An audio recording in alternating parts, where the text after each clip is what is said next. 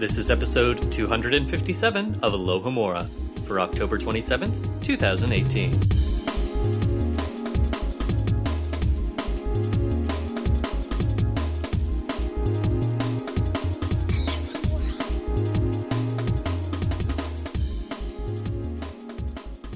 Welcome back, listeners, to another episode of Alohomora. I am Katie Carty-Hiley. I'm Michael Harley. And I'm Beth Warsaw. And I have the lovely pleasure of introducing our guest, Parker. And Parker is a friend of mine, and I'm super excited to have them on today. Parker, would you like to introduce yourself? Hi, I'm so excited to be here and soak in all of your Harry Potter knowledge. So I'm Parker Peavyhouse, and I'm a good friend of Beth's, and we are on a trivia team together. She's an honorary member now because she lives far away, but I pretend she whispers the answers into my ear when I'm debating. So I'm a Ravenclaw, and I love doing all kinds of puzzles and things. I actually made a Harry Potter logic puzzle for Alohomora listeners, and it's on my website, parkerpeavyhouse.com. There's a little badge, you can see it. So if you want to do a Harry Potter logic puzzle challenge, you're working at Honeydukes and you're trying to figure out the right candy to give to each person based on the hints. And I really like making puzzles. So awesome. That is no shock considering you just wrote a book entirely about a puzzle. Yes, my new book is The Echo Room, and it's about two teens who wake up to find themselves trapped in a mysterious metal room. They're trying to escape, but they also realize they can't trust each other for various reasons. For one thing, one of them has blood on his clothes, and they don't know how it got there. And so they have to work together to get out, and there's, buttons and levers and things. They're trying to figure out why they're there and how it works. And every time they try to get out and fail, they loop back in time and start over with very little memory of what happened before. So it's a little bit like an escape room. It's very puzzly. It's cool. Yeah, I just finished reading it last night, and it was such a fun read. It just flew through the book. So, listeners, go check out The Echo Room. Thank you. Yay! And also, Parker, how did you get into Harry Potter? I'm always curious about that. I was a teenager. I was working at a restaurant, and I noticed that every kid who came into the restaurant had the same book with them, and it started to kind of freak me out. I was like, why is every kid reading the same book? I went to the bookstore and checked it out. The Cult of Potter. Yeah. I was like, this is the exact kind of book that I like. So my sister got it for me for Christmas, and I ended up reading all three books were out at that time. I read all three, and then I was just completely hooked. Couldn't wait for each next installment. It was really fun to theorize what was going to happen in the next one, and I had a little Harry Potter club, and we would try to figure out what was going to happen. It was very exciting. Nice. That's and so now awesome. You're on a Harry Potter podcast. Woo! I never would have dreamed. I was one of those kids that brought Harry Potter into a restaurant. I was in a restaurant when I read that Dumbledore died. And I was just waiting for my food to arrive, and usually it was against the rules in my family for you to be doing other things at family dinner, but Harry Potter, was an exception. And so the rest of my family is chatting, waiting for our food to arrive, and suddenly I just start crying at the dinner table in the middle of a restaurant. My family is like, what? You're like, salty tears in my food. Oh man. Wait, and Parker, what's your Hogwarts house? Oh, Ravenclaw. She said already. Ravenclaw, that's right. That's right. My wand is in Laurel, my house. which is a really interesting. I kind of looked it up a little bit, and it said that if I get bored, it will kill me or something. I was very specific about that. Don't ever be bored with this wand. And I was like, oh my gosh, okay, it's pressure. It'll just turn on you. That's awesome. Wow. Keep it busy. I do hate being bored, as does everyone. I was going to say, it does sound like a Hey. really good fit for you, so. Okay, thank you. A good fit, but a dangerous one. Yeah. Indeed. Well, for this episode, we are going to be doing another chapter revisit. We are going back to Deathly Hallows, chapter 18, The Life and Lies of Albus Dumbledore. We thought this would be the perfect time to do this since Fantastic Beasts Crimes of Grindelwald is coming out in less than a month from when this is actually published. And we thought it would be a good idea to revisit a Dumbledore and Grindelwald-centric chapter before we get to know the characters even better in the upcoming film. So, but as always, do read or reread the chapter before listening to get maximum enjoyment out of this episode. And if you really want to go the extra mile, re-listen to our original episode on this chapter, which is episode number 168 from December 2015. I was on that episode. You were. You had some very good points. Did I? I haven't listened to it in a while, and I don't remember anything about it. I'm glad to hear that. I'm sure I'll repeat myself. Awesome. Can't wait. Call me out on it, listeners. And I would like to give a huge shout out to David Butt on Patreon for sponsoring this episode. And this is the second time that David has sponsored us. So thank you so much, David. We appreciate you. David's been a long-time listener. His username is WBJones999. Yeah, and he's all over the main site and our Facebook group as well. Yeah. Yes, we love David. So if you'd like to become a sponsor just like David, you can sponsor us for as little as $1 a month on Patreon. And if you'd like to sponsor us for a little bit more, you can get other exciting perks like access to the Facebook group, Dumbledore's Office, that I just mentioned. And that you can get for $2 a month. And we have lots of fun chats in there. At the $5 level, you can get a cool Alohomora decal. I have one on my laptop, and I love it.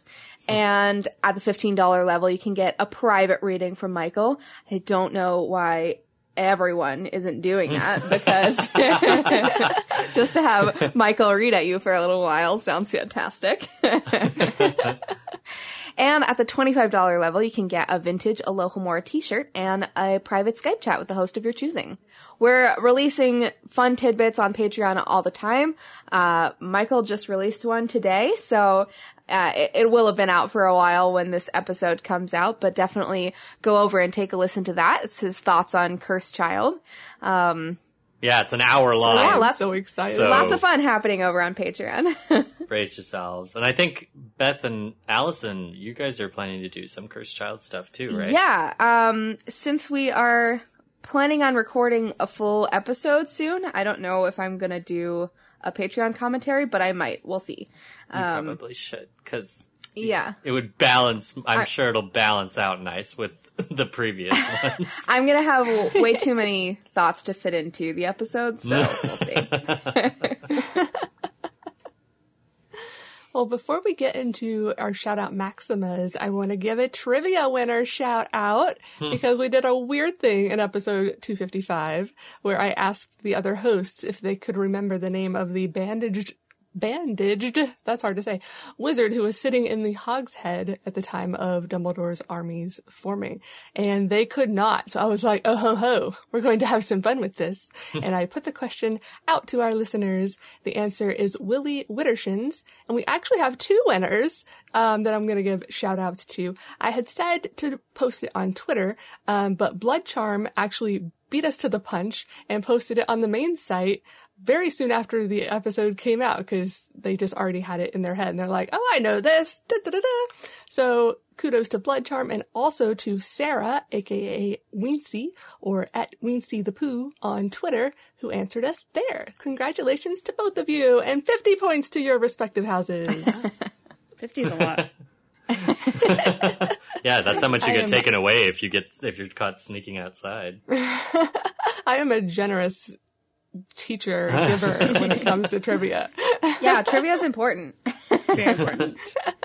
Well, tailing right off of Katie's shout-outs for that trivia question, I want to make sure and do a few shout-out maximas for some of our listeners from our previous chapter episode, which was episode 255, focusing on Order of the Phoenix, chapter 16, in the Hogshead, and we had a lot of great comments on that particular chapter. But I wanted to shout out Maxima to Arthur Dent for some additional, providing some additional textual examples of variations on the vanishing charm to make Katie feel better about the vanishing kittens, which is really great, and kind of confirmed some of my suspicions about vanishing charms that I expressed on the episode.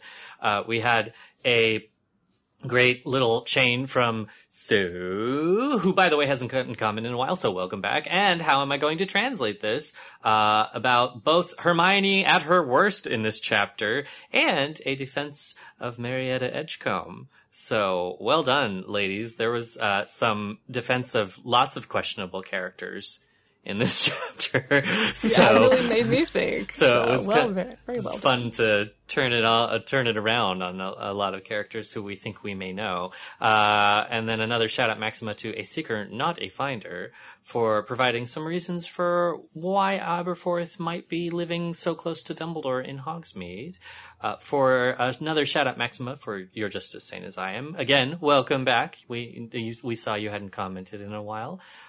Who said they enjoyed the Zacharias Smith discussion. Thank you. I'm glad to hear that was well received and perceived as thoughtful and not just purely devil's advocate, devil on your shoulder kind of thing, because I think that's something we really like to do here at Alohomora is really pull apart these Harry Potter characters and examine their bad and their good, regardless of how they function in the narrative. So it was fun to dive deep in that, and we're glad you got something out of it. And some additional shout-out Maximas to other participants: Davy B. Jones 999, Eric, Lisa, Oesley, Puff the Magic Raven, Rosmerda's Turquoise Shoes, Spinner's End, and the weapon we have is love. Thank you so much, you guys, for participating in the discussion. And of course, listeners, just because the episode isn't over does not mean the discussion is. Please head over to alohomorapodcast.com, where you can add your own thoughts and participate in the discussion on episode 255. 3 turns should do it. Chapter Revisit.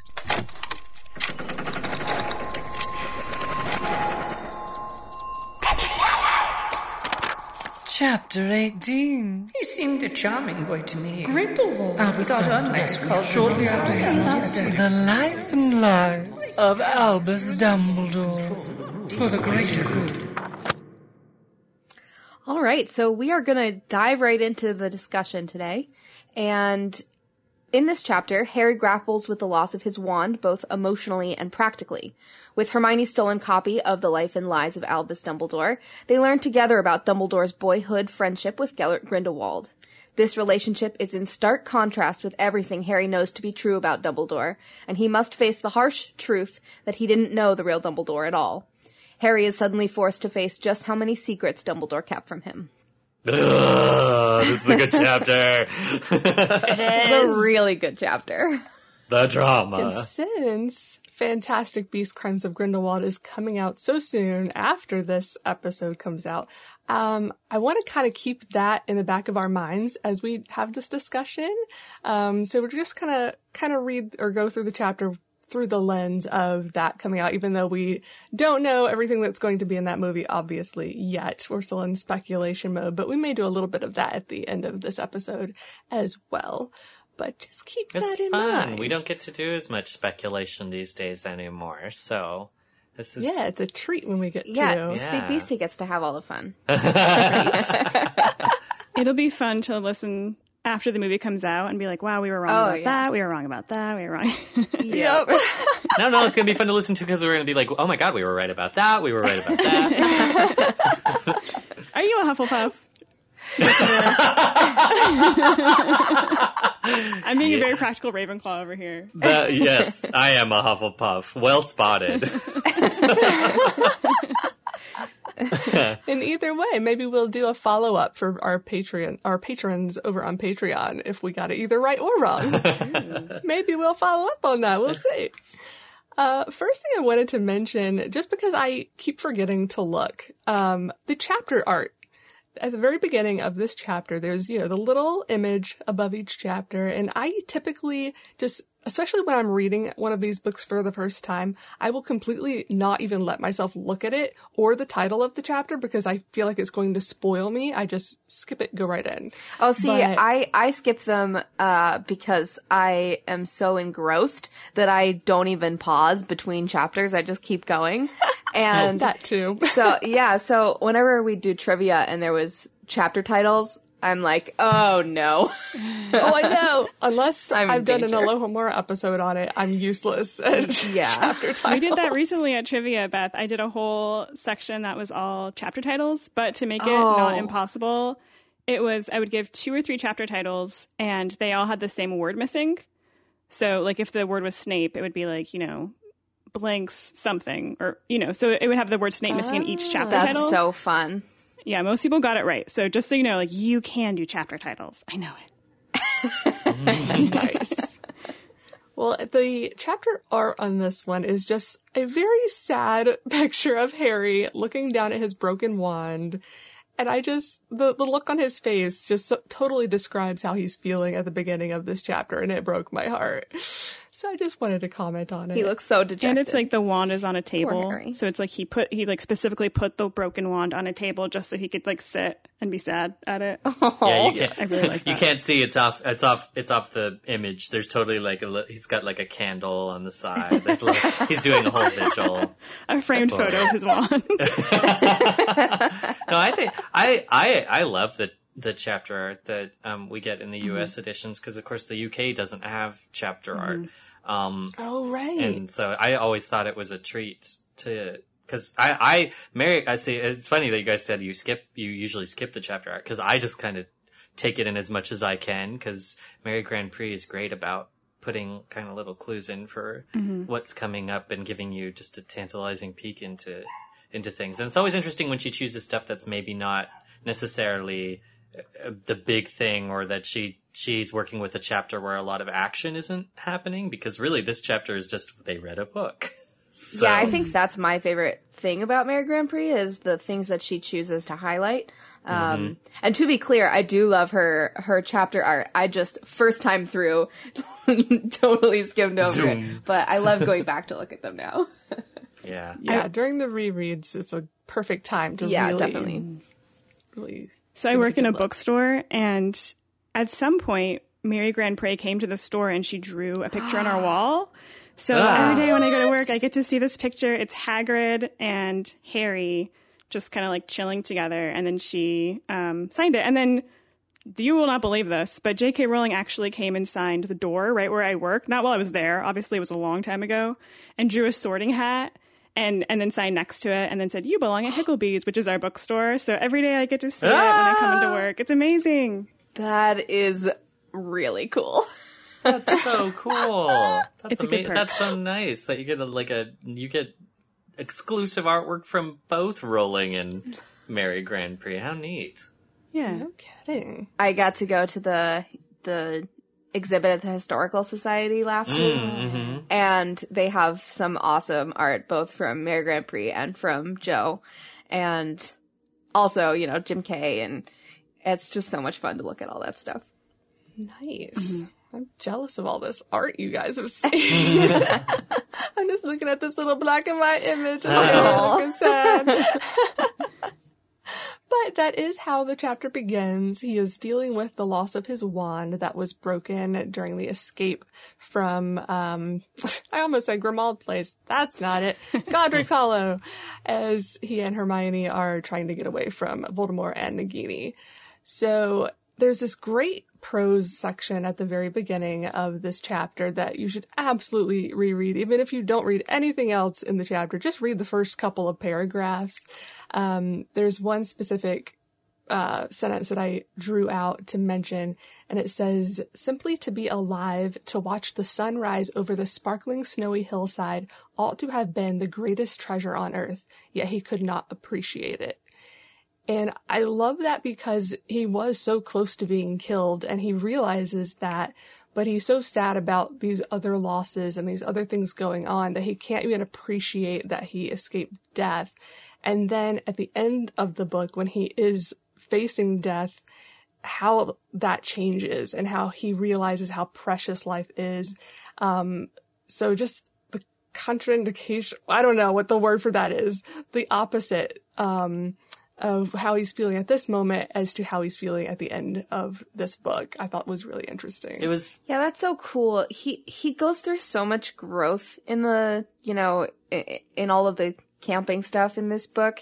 And that's what makes me so frustrated when people are like, oh, this book is so boring, they're just camping through the whole thing, because there's so much depth and he goes through so much, you know, as a person through all of this, that I find it to be incredibly rich.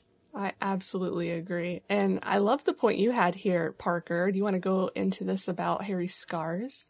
Yeah, I love that we get a rundown of different scars he has. He talks about on his chest and on his hand, which I'm guessing is the Umbridge scar. Probably has multiple scars on his hands, I would guess, like fighting as much as he does. But yeah, I was surprised at some of them that I didn't mention, but then I realized why. So the one that stood out to me was it didn't mention getting a scar from the basilisk, but the Phoenix tears probably healed that wound, you know, right away and like completely closed it up so that it wouldn't scar. But it made me wonder if something as powerful as Phoenix tears could heal a scar after the fact. And if it could, if Harry would want to choose to heal any of those scars, or if he would decide, like Dumbledore mentioned in book 1, that some scars are useful or are important badges of what we've been through. But like for me, I'm like, wouldn't he want to get rid of the one on the back of his hand from Umbridge, because it was such a terrible thing that he went through. And yet at the same time, he was the guy who was like, I'm not going to change my story. I'm not going to tell lies. So I don't know what he would change if he could change his scars. I don't think Harry would, actually. I think he kind of takes... I thought that was great that you cited the line from Sorcerer's Stone that Dumbledore says, because that's the one I was thinking of, too. That your scars are useful, and I think in the longer-term context of Potter, the usefulness of scars is not just kind of surface level or magical, but it's also as a reminder of what you've been through. As it is, I'm pretty sure Rowling said that Harry, because there's a lot of talk. There was a lot of talk for a while about why the Basilisk Fang didn't kill the Horcrux in Harry, and Rowling said that it's because Fawkes got to it in time, and if it had been longer, that could have caused some damage, but. And done some stuff with that, but I think there might be a time limit on certain things that Phoenix tears can heal. But Dumbledore does imply with that line in Sorcerer's Stone that some aesthetic scars can be taken away, or hidden at least by magic. But I don't think Harry would choose to do that. I think that especially the I must not tell lies scar holds a lot of. I think you said it all, Parker, but holds a lot of significance for him. Yeah. I like to think that at some point in his life, like throughout his life, he'll look back on his scars and realize each scar is actually a map to somewhere that he is going to be at some point in his life. Just like Dumbledore's scar is a map of the underground. So maybe they're, it's like just waiting for that moment in his life when he gets to that place and he's like, oh man, all along this has been a map. I love it. I have to say, too, this opening section, out of context, sounds very melodramatic. Like, it was kind of weird reading it without the context of the previous chapters, because I did remember, like, generally what happens right before this, but it was kind of funny to, open with the sun was indifferent to him and his suffering. It's just like... So, I actually did not remember what came right before this. I was reading this chapter on the subway in New York City, and Allison was sitting right next to me, and so she was sort of, like, reading over my shoulder, and I read the first paragraph, and I was like, hold on, and I swiped a couple of pages back, because I was like...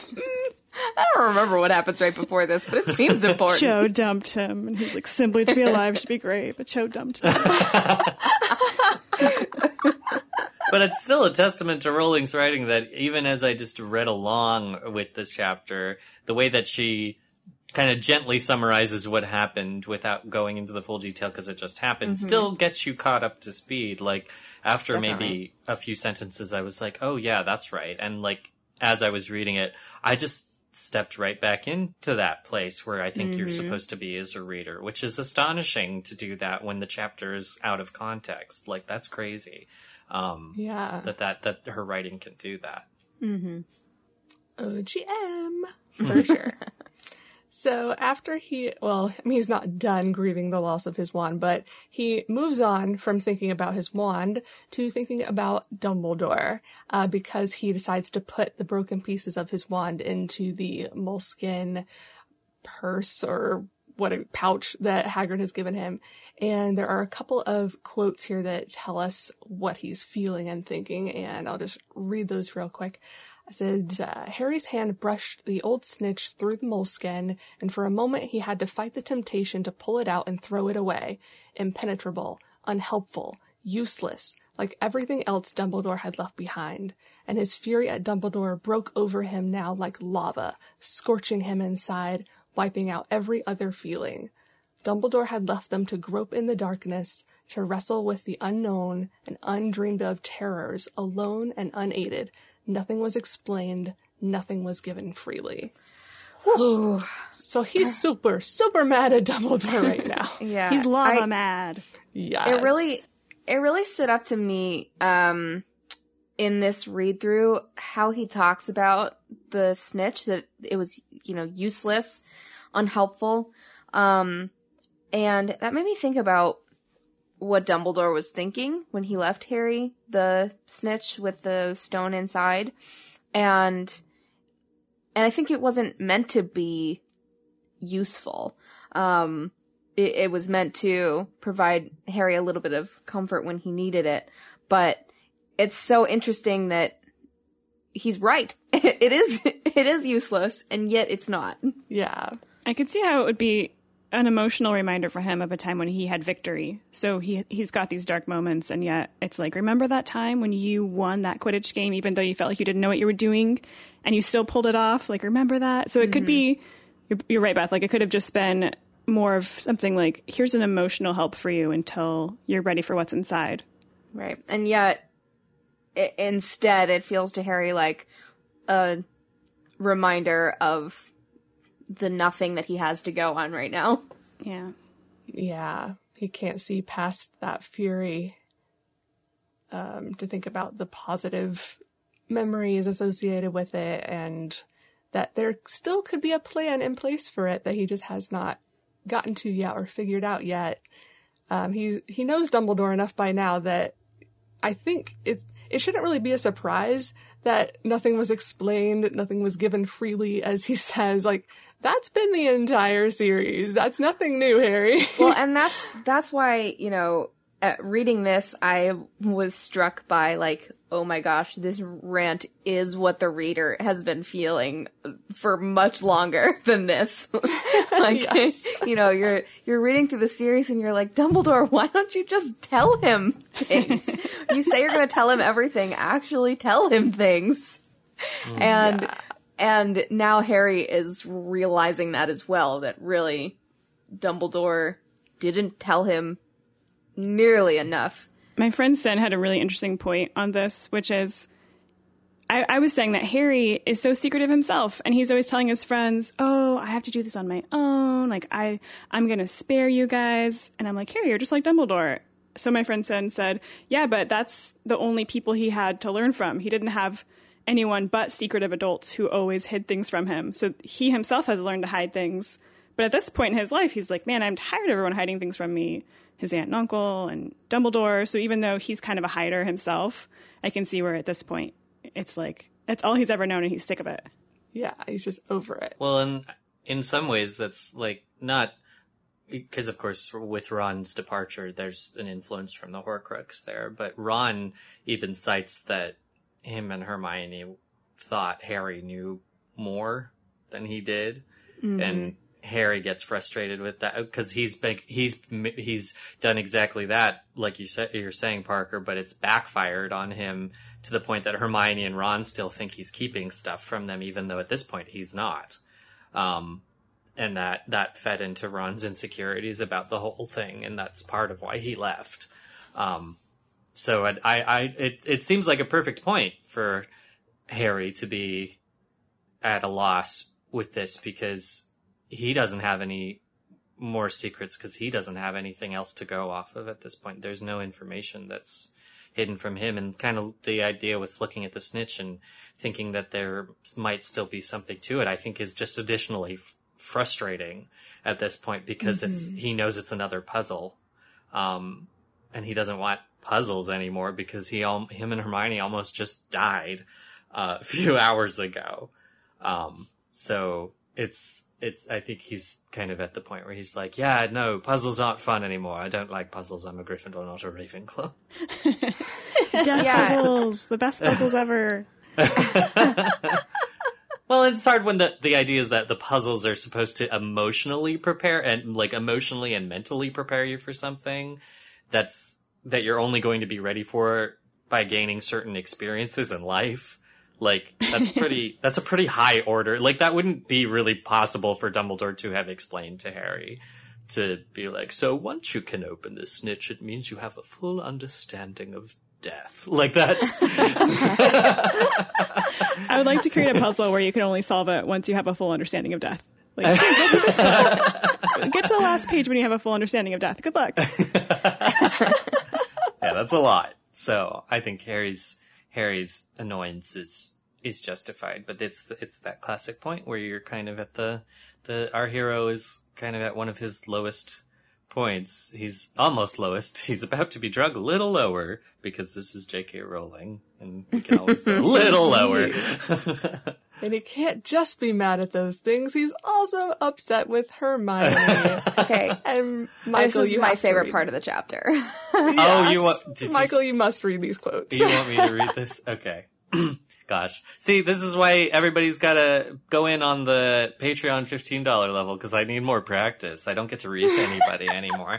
Let's see. Poor Hermione. So she comes out of the tent, and this is all perfectly post Harry having a fume about Hermione in his head. And then she comes out of the tent and says, "You're still really angry at me, aren't you?" said Hermione. He looked up to see fresh tears leaking out of her eyes, and knew that his anger must have shown in his face. "No," he said quietly. "No, Hermione, I know it was an accident. You were trying to get us out of there alive, and you were incredible. I'd be dead if you hadn't been there to help me." And then he gives her this really sad false smile. I love this so much because Hermione saves Harry's butt a gazillion times throughout these books, and she rarely gets thanked for doing it. And this is a moment where Harry is saying, yes, you are important. I could not have done this without you. And acknowledging her like that is a great moment for her. But I'm also super proud of Harry because he's usually not able to, recognize those emotions and get control of them. And it's clear that he's growing up and maturing because he's able to do that. And I think we've all been in a position like this where we are potentially unjustifiably mad at somebody, and then once we realize that anger is, being demonstrated, that then we feel bad about it and try and walk it back because we know they didn't mean it. And I just, this scene was so relatable to me and showed so much growth in Harry's character, and I just love it. You could easily, that's a great way to put it, Beth, because especially with Harry's growth, because I was thinking of all the times that Harry has wrongly been angry with Hermione and not apologized to her. And you could take this line and transpose it to the Prisoner of Azkaban piece right after the broom stuff. And it would pretty much be just the same. I think there was always this issue through Harry and Ron's eyes that Hermione is being kind of uppity and haughty about the rules and how she does things. And regardless of if she's just literally maybe saved their lives. So it's nice that, yes, he is able to swallow that annoyance and realize that it's misdirected at Hermione and to thank her for what she did. Because, yes, we could easily retitle these books Hermione Granger and the Deathly Hallows. Yeah. So. And in this situation, there's literally nothing that she could have done differently. She did everything she possibly could have. But we've all experienced a time where our anger is, you know, misplaced, and we can't see that for a minute. Yeah. Oh yeah. Raising hand as to poster child for that. Like, oh my God, my poor husband. Like, there's just been times where, it's something is a total accident. Like, he'll step on my toe, something stupid. And I'm like in pain and like, ow, whatever. But I'm not like actually mad at him because I completely realized it was an accident, but that still doesn't take away the pain I'm feeling in that moment and the upsetness I have that my foot is injured in that moment. So yeah, I feel Harry, and he handled this better than I probably would have if I were in his shoes. And being in that intense emotional situation, it's really hard to, in that moment, remove yourself from that emotion a little bit enough to acknowledge it. And I don't want to sell Harry short here. Like, that's really hard to do. And Hermione needed to hear that right now. Like, she was really beating herself up about this. And he did a good thing by apologizing. Yes. It makes me wonder what Hermione's thinking in this chapter. I wonder if she's like, oh, that's it. We're screwed. The wand is broken, but she's not saying it, Yeah. Oh, she knows. Yeah, I think she knows. I mean, she doesn't so much, and Harry notes that in the narration, believe in the power of Harry's wand to the degree that he does. But I know she knows that he values that wand, and so that, I mean, that's something that this book in particular also really builds up well too, is a relationship that the characters have with their wands. So Harry will get kind of this happens farther down the line, that Harry gets a bit of a perverse satisfaction when Hermione doesn't have her wand, and he's just like, I mean, I'm not going to say I told you so, but it's not nice, is it? It's not nice when your laurel wand turns on you because you got bored for a moment, is it? Well, and I think we're going to get into it a little bit more later, about how Hermione reacts to Harry in this chapter, but I think that she can tell that this is a huge morale hit for Harry. And even if she didn't, intentionally break his wand, she knows that this is gonna be a big, like, emotional deal for Harry, and at a time when he really can't afford to not be on top of his game emotionally. And they're already struggling with morale. Like, they're feeling really down, and this came at a really bad time, and Hermione is acutely aware of that. Yeah. Well, and on top of that, and this is, we were talking about how proud we are of Harry in this instance, but we should also talk about how proud we are of Hermione, not only because of what she did in the previous chapter, but remembering too, as we were kind of saying about Ron and Harry's annoyances with her in the past, she's also biting her tongue about the fact that she told Harry that it wasn't a good idea to go to Godric's Hollow, that it was probably a trap.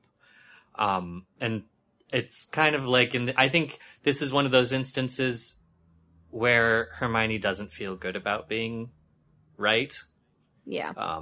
Because the location, and she saw that when they went to the graveyard, but that place had an emotional connection for Harry, and that I think she understands his insistence and the value of going there for him personally, but that as a move in the chess game, it was a mistake. Yeah, definitely. And I think just as the Resurrection Stone isn't, technically useful, but will help Harry really significantly, I think even though going to Godric's Hollow was a huge mistake, that the benefit that Harry got from being able to see his parents' graves and see where his parents lived and died, I think that was really important for his journey through the end of this book. And I don't think that, if you could go all the way to the end of this book and say, what would I have done differently? I don't think that they should have avoided Godric's Hollow. I think they still should have gone.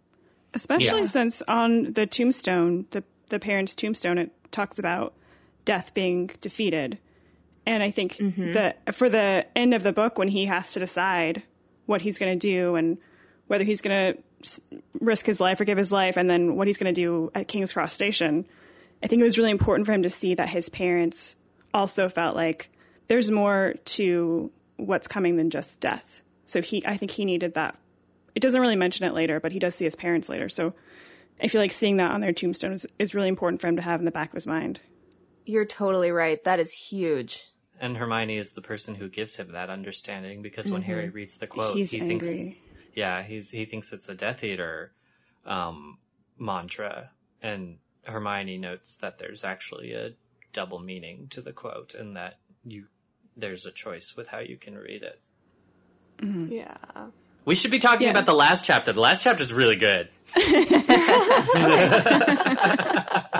I also think, even though it's understandable here that Harry is so upset to lose his wand, I don't know if it's because I was reading it as a writer. I was just like, oh, good, finally. Like, we need to move past the point where he's safe because those twin cores do help keep him safe from Voldemort to an extent. But even they keep presenting a stalemate. You know, neither one of them is going to be able to defeat the other as long as this twin core issue is arising. So it's almost a relief in the sense of, you know, how the plot has to progress, because you're thinking, now that you can't rely on that wand anymore, and now that you're not thinking about shields, now you're going to find a way to actually defeat.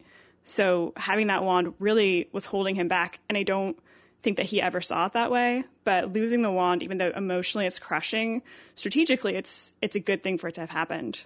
Yeah, I love your note about that. I had never thought about it that way until I read your note, and I'm like, oh my God, she's totally right. If he had kept that wand, the ending would be completely different, and I don't see how he would have succeeded. So, yeah. I'm sure this is totally intentioned, but it just, like, hit me that basically the wand, like, in being an extension of Harry, it does go through the same things as Harry, and then it dies and it gets resurrected. Yeah, and oh my gosh, the point where in this chapter, the point where he's looking at the wand, as is shown in the chapter illustration, he's thinking, it actually has this phrase, it says all is ashes or something like that. And it's great that she uses that phrase, because it really echoes the idea of the phoenix dying and going to ash and then being reborn. And it's just like a hint right there, like a hint, like, Harry, yes, your wand is broken. You think it's ashes, but, you know, what's coming next is more important. And not only with your wand, but also the fact that Harry's going to be ashes and then rise too. Mm-hmm. Love it. But not in this chapter. In this chapter, we're going to find out something else to make him angry. We couldn't just have one emotional blow in this chapter. No. We got to keep them coming. So along with the warm tea that Hermione has brought with her out into the chilly cold. Yeah, we're going to spill some other tea, too.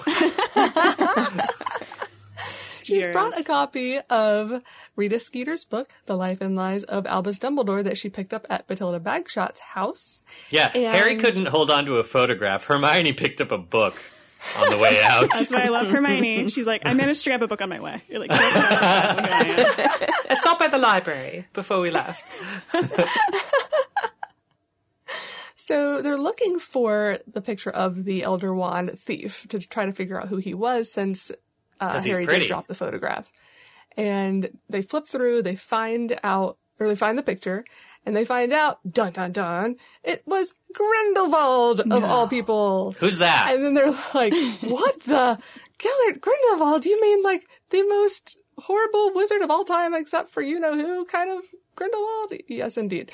Never heard of him. So they go back and read the entire chapter that details. By the way, just the way is so subtle, but the way that Joe writes how they read the chapter is so lovely. How they like start reading in the middle and then need more and like have to flip back. And that's just struck me at how well written that very short passage was. That's a good point. Because they're so hungry for that information that they just dive right in and they're like, wait a minute, we're losing some context here. We need to go back to the beginning of this chapter to understand exactly what's being said, and that they read it together. And I'm sure Hermione is reading it at like twice the speed as Harry. Yeah. She's never rushing him. She's like, turn the page. He's like, wait. Yeah. A friend of mine and her twin sister used to read the books together when they came out, like when they first came out. And I did that with my husband. Like we would sit next to each other and read it. Yeah, and then they would be like, okay, next page? Yeah, next page. And then they'd turn the page. Oh my gosh. We did that. We put a tent in our living room because I wanted to go camping and read the last book together camping. And my husband was like, no, that's going to be cold. So we put it in our living room and then we like sat in a tent and we like, turn the page? Okay, put your finger on the page when you want to turn it because I'm ready to move on. So yeah. That's adorable. Adorable. I did read the last book next to my husband as well, but I was not that patient. I just kept blowing through it. He kept getting up to get me food, so I finished it before him. He's like, why are you gasping? Who's dying? You're like, nobody. I was like, I'm not going to say anything. These are not tears on my face. I'm just, allergies. That's all it is. So we've got a couple of quotes here to kind of get us into what they're reading. Some of the more important parts. As Grindelwald never extended his campaign of terror to Britain, however, the details of his rise to power are not widely known here. That quote I actually pulled out because it's very interesting. For one, it's the opposite of Voldemort. And two, now we know more about, through Fantastic Beasts, where he extended his campaign. And it was not just where he was from. Like, he went all over Europe. In the old episode where you guys were talking about this chapter, before you even knew that a Fantastic Beasts movie was coming, y'all were speculating that it was just like around Bulgaria or wherever Durmstrang was. But now we know it was much wider spread than that. And yet, in this book, Rita Skeeter is saying that Voldemort is still the most the darkest wizard of all time, even above Grindelwald. But she knows so little about Grindelwald from what she says in this chapter that I'm like, woman, I'm not so sure. I mean, we will find out more hopefully in these movies, and it'll be great once we have all of that information to compare the two villains. But as far as where they, the extent of the range of their attacks, where they were trying to influence and where they were trying to make a difference or change the world for whatever they wanted for their purposes, Grindelwald went much further. Mm-hmm. So, is it in the books, or is this just a theory that he didn't really go much into Britain because he was avoiding Dumbledore? That's, I think, a theory. I want to say that might have been mentioned, but it's more so that that's coming from. In some ways, it's coming from Dumbledore. That Dumbledore is avoiding Grindelwald more, but Sure. I don't know and that'll be interesting to see too with the movies, because if Grindelwald, because I think that's more Voldemort was avoiding Dumbledore than Grindelwald ever was, because as we've seen from the trailer, Grindelwald seems to have been like, oh, hey, Dumbledore, on multiple occasions. So, yeah, we'll see. Yes. And we get to know a bit about Grindelwald as a young man. It says, at 16 years old, even Durmstrang felt it could no longer turn a blind eye to the twisted experiments of Gellert Grindelwald, and he was expelled. Hitherto, all that has been known of Grindelwald's next movements is that he traveled abroad for some months. It can now be revealed that Grindelwald chose to visit his great-aunt in Godric's Hollow, ... and which is where he meets Dumbledore, of course. I've always wanted to know what these experiments are. I feel like they're the things referenced in the letters and all of that we know Grindelwald was up to don't really explain the word experiment. Which is great. It was back in the day when the Harry Potter series had restraint and didn't explain everything to you as a reader or a viewer. That's what I enjoy about that, because Rowling as a writer knows, and to some degree still knows, that the things that you don't show are more affecting to a reader than the things that you do. And that's definitely one of those things. I always think of, the only thing I always go back to when I read that point, a completely different series, which, listeners, if you've ever played the Kingdom Hearts video games, I always think of that because there's lots of discussion in that series about experimenting with people's hearts and souls and minds and what that does to people. So we know too that there's very dangerous things that tamper with in magic, and in Rowling's world, it seems to actually be similar to themes in Kingdom Hearts, that tampering with the the mind, the heart, the body, the soul are things that are considered extreme dark magic that you shouldn't play with. And so I'm assuming that that's kind of maybe the stuff that Grindelwald was tinkering with. I'm so tempted to think that there's going to be a big parallel between Grindelwald and Dumbledore, or not Dumbledore, Voldemort. With Voldemort having set up all of the Horcruxes, I just wonder if Rowling wants to make a parallel to that and not sort of like, it's a Horcrux, but it's slightly different, like a Gorcrux, but just something where he's setting up, like, how can I make sure I'm invincible, and how can I experiment on other people to find out how to build up my defenses so that no one could ever defeat me. So I'm curious to see if she'll just create some parallels. Yeah, that's interesting. I get the vibe from Grindelwald that he's not as worried about himself. I think Voldemort his entire rise to power is selfish. And he somehow gets people to follow him because he's super persuasive, but all of his pursuits are self-indulgent. Whereas, Grindelwald, it seems like, at least, presents his arguments in a much more, community-centric way. He seems much more to be leading others as opposed to, I'm a powerful person and you want to be with me just for my power, I wonder if Dumbledore kind of taught him how to do that. Because it says here he was expelled from Durmstrang for near fatal attacks upon fellow students. So when he was starting out, like, he was not holding back. He was like legit almost killing people as a 16-year-old. Well, and we have that quote from Dumbledore in the letter. Sorry, I'm looking for it. When he says he doesn't mind that he got expelled? Then we would have never met. Yeah, this was your mistake at Durmstrang, but I do not complain, because if you had not been expelled, we would never have met. Yeah, but what he says right before this was your mistake was that they will use force only when necessary, like only when completely necessary, and then he says that was your mistake. And so those near fatal encounters with other students sound like they were Grindelwald trying to persuade other people to follow him or something, and needing to use force to do that.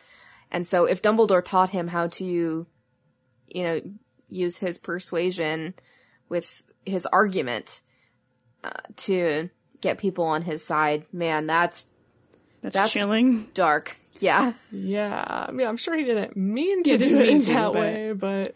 Yeah. But yeah, to think that you, in a way, created your own enemy, that this guy would have been bad no matter what, but you taught him how to be better at being bad inadvertently, that must be really crushing for Dumbledore, if that's what happened. Yeah. And it does seem also from this letter that Dumbledore is the one that said, for the greater good. He put that idea in Grindelwald's head, and then Grindelwald ran with it. So, well, and I believe we have a quote further down here about that Joe said in an interview about Grindelwald being dazzled by Dumbledore's brilliance. And I feel like if Grindelwald even a little bit admired Dumbledore, I'm sure that he pulled a lot from Dumbledore and used that in maybe a way that Dumbledore doesn't approve of. Yeah. That's making me wonder then about Grindelwald's motivations, because, I'm thinking of Voldemort, who you're right, who only ever cared about himself. But I wonder if, even though Grindelwald was kind of twisted, if part of him was like, no, this is actually good for other people. I get to have the power and I get to be in control, but I'm actually in a way helping people too. I don't know if that was just something he adopted to tell people so they would follow him, and kind of adopting that slogan for the greater good as a lie, or if part of him was like, no, this is really good for me to be a ruler. Like, this is a good thing. I know for sure that at least Dumbledore thought that that was the right thing for other people. But Grindelwald, I'm not so sure. Yeah, he could have just been playing around, or playing into what Dumbledore thought, or, playing along, I guess is what I'm trying to say, to appease Dumbledore and make him think they're on the same page, when in reality, once they get down to it, he probably would have gone back to his old ways of using force. But he kept that slogan. When it was not necessary. Because he had it on his prison later. So he kept going with it, either as a strategy to fool the public or as something that he half-heartedly believed in his own evil way. Well, I think it's possible that he believed that it was really for the good of magic kind. I don't know that he ever really believed that it was for the good of non-magic kind. Yeah. I think that's either a lie or something that he convinced himself of that he never, fully believed. But Dumbledore definitely came at it from the perspective of, like, we can do good for non-magic people as well. I don't know that Grindelwald was ever concerned about that. I think I agree with you. I think Grindelwald was like, yeah, Dumbledore, of course. It's good for muggles. Yeah. Which is interesting, too, because Dumbledore has more reason to hate muggles than Grindelwald, as far as we know. Like, we don't know what happened up until this point in Grindelwald's life, but muggles literally tore Dumbledore's family apart. That's what, turned Ariana, into what she became. That's what took his father away to prison because he attacked them because of what they did. And then eventually, et cetera, down the line. So he really has a lot of reason to hate them, but instead he doesn't. He actually is concerned about their welfare and wanting to make sure that they are taken care of, and have this, he feels this responsibility to take care of them when they take over, so to speak, which says a lot to me about Dumbledore.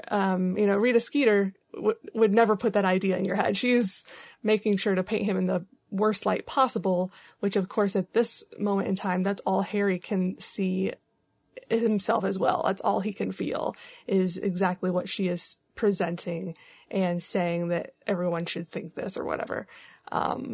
But now that I'm thinking about it more, I'm like, actually, he could have been a lot worse than he was at that age. Yeah. Not that he was great at that age, but he could have been worse. Yeah. I was thinking about the fact that Skeeter mentions that Dumbledore had just left Hogwarts in a blaze of glory. He had just published this big paper on Transfiguration. So I think to publish a paper like that and to feel that way, that you want to have some public notice, shows that you have at least some ego, like maybe not a huge ego, but at least some ego. And then here comes Grindelwald, who is probably playing into Dumbledore's ego and only really appealing to Dumbledore's worst qualities by being like, wow, Dumbledore, you're so good at things. You should rule. We should rule together because wizards are amazing. And I think Dumbledore says later on that he really learned from that devastating friendship when it fell apart, that it's not good for him to have people play into his ego. And it made me wonder about the connection to book one, where he decides that Harry Potter has to be hidden away from the wizarding world, partly because the fame will be bad for Harry, for him to always be famous as the boy who lived, because that's a lesson that's so ingrained in Dumbledore's brain now that maybe he's thinking, oh, I need to spare Harry from this because it could go badly for him like it did for me if people appeal to his ego too much. I could definitely see that. I mean, Harry proves him wrong, years later. He's able to say, yeah, it's a curious thing, Harry, but perhaps those who are best suited to power are those who have never sought it. Those like you have leadership thrust upon them and take up the mantle because they must, and find to their own surprise that they wear it well. And before that he is saying, I had proven to myself as a young man that power was my weakness. So, yeah, I agree. He could have been projecting that fear onto Harry and saying, well, if I, in all my brilliance, was susceptible to that, then this little boy who would be brought up to think he's just the greatest thing on the face of the earth could easily fall into that same trap. And maybe he would have if he were brought up in the wizarding world with all of these people telling him how wonderful he was. But I am the chosen one. Yeah. But that definitely could have played into it. I've never really put this together, but that of course that night Minerva is so insistent that the Dursleys are horrible, horrible people, and Dumbledore's just like, it's fine, don't worry about it. And, like, but to think maybe, too, that because, you know, people do wonder, and of course there is an element of the blood connection from Petunia that partially explains that, but I also wonder if there's not an element of ensuring that Harry, whoever is taking care of Harry, doesn't suffer, knowing that he's going to die. He might have been trying to spare his potential caregivers that loss. That's so dark. Wild. Wow. I never thought of that one. I think someone who won't love him so they won't be heartbroken later. Well, because that's the aspect that he's coming from in a way, because he could take care of Harry if he so chose to, but he doesn't. And he talks to Harry multiple times about, especially by past Order of the Phoenix, of like, I didn't want to care about you. I didn't want to feel love for you because I know what's going to happen to you. So that's, maybe that's a part of it too. That's really sad. Wow. Yeah, because Dumbledore would have been really tempted to just, if he had raised Harry, he probably would have been tempted to say, you know what, we don't need to do the Horcrux thing. Like, let's just forget about that. I'm sure there'll be another way that works out. I don't think he would have been able to withstand his affection. Yes. Let's just move to America and forget that Voldemort exists. I mean, at some point, Harry will die of old age, and then that Horcrux will be gone, and someone else can take up the fight, right? Yep. It's like getting rid of your loans. Eventually, you'll die. So much modern-day relevance. Yeah. It all ties Well, in.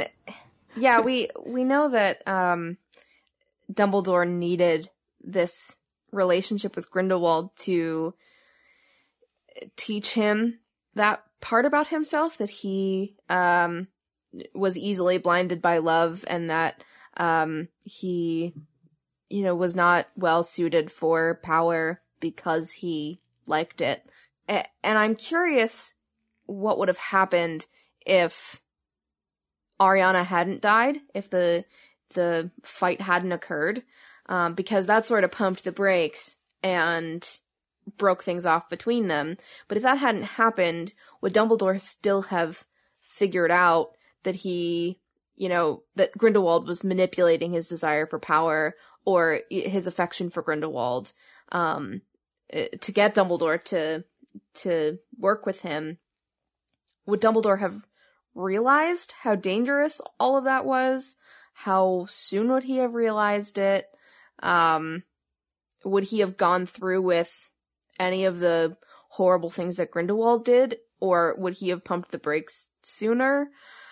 Or would he have, tried to bring Grindelwald to a middle? I'm just so fascinated about what could have happened if they had stayed together longer. I think if that had happened, Dumbledore would have had to experience another, like, life-shattering major event of some kind because as sad as the Ariana thing is, it does lend to Dumbledore's understanding of why this needs to stop. So yeah, I think he would have had something down the line. I think if he had gone farther down the line, the point of the split would have been when Dumbledore would have seen that Grindelwald's actions were not matching up with their ideals or what they had planned. And that, I think it would have been obvious at a certain point that Grindelwald is going a different direction. If the first Fantastic Beast is any indication, Grindelwald's not very good at hiding himself. No. Even though everybody around him thinks he is, he's not. He's pretty obvious. He's like, look at my Deathly Hallows keychain that I just keep in plain sight.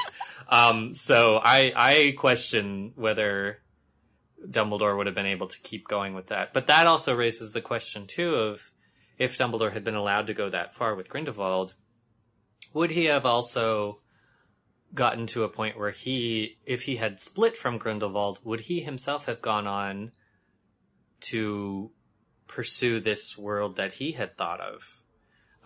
Would he still be interested in maybe bringing magic to the Muggle world? Yeah. And then, but still subjugating them in a way.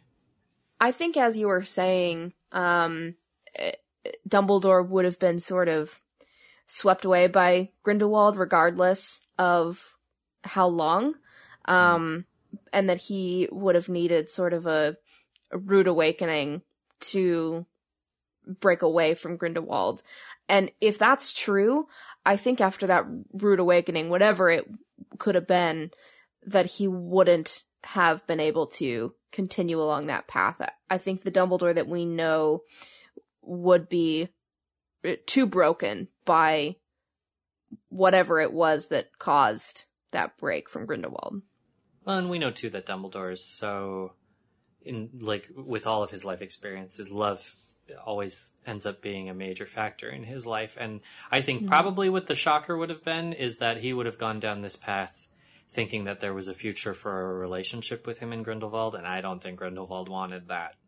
And I think at a certain point, especially if Grindelwald had been allowed to get more powerful and carried away with what he wanted, if Dumbledore had asked for that relationship or continued to insist on that relationship, I don't think Grindelwald would have let him into that. And I think that might have been the major break. I think you're right, and I think as well, since Dumbledore's intentions were good, I think he also, being blinded by his love for Grindelwald, just assumes that Grindelwald's intentions are also good. And I think having that blow up in his face of, trusting someone and loving someone and believing that they were a good person and finding out that they aren't would be just catastrophic to go through. Yeah. Probably the first time Grindelwald would have killed a muggle. Like, oh, Dumbledore, we really had to do that. I think that's when Dumbledore would have been like, wait a second. Like, I thought we were doing this for their good. And I don't think that Grindelwald would have been able to stop himself from doing something like that. Yeah, definitely. Good point. Well, they're only together for 2 months before Ariana dies, and Wow. Grindelwald takes off, and we all know why. So there is a quote from Rita's book. It says, "Neither Dumbledore nor Grindelwald ever seems to have referred to this brief boyhood friendship in later life. However, there can be no doubt that Dumbledore delayed for some 5 years of turmoil, fatalities, and disappearances his attack upon Gellert Grindelwald." To which I'm like, 5 years? More like 20!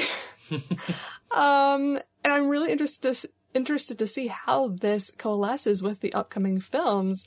And I think it may just be that the British public, like we mentioned before, didn't know how long Grindelwald had been asserting his influence and gaining followers and murdering people, since it was happening outside of Britain. But I'm still surprised that by this point in the mid-90s, the British wizarding public still seems to think that there was only a 5-year delay between when Grindelwald went cuckoo and started killing people and when Dumbledore defeated him. Like, is that an oopsie by Joe, or is that just British a math ignorance? Oopsie. That doesn't sound like her. We know that she has made some, and especially when it comes to numbers. So it's a number. But I could also see that because this was not actually happening in Britain.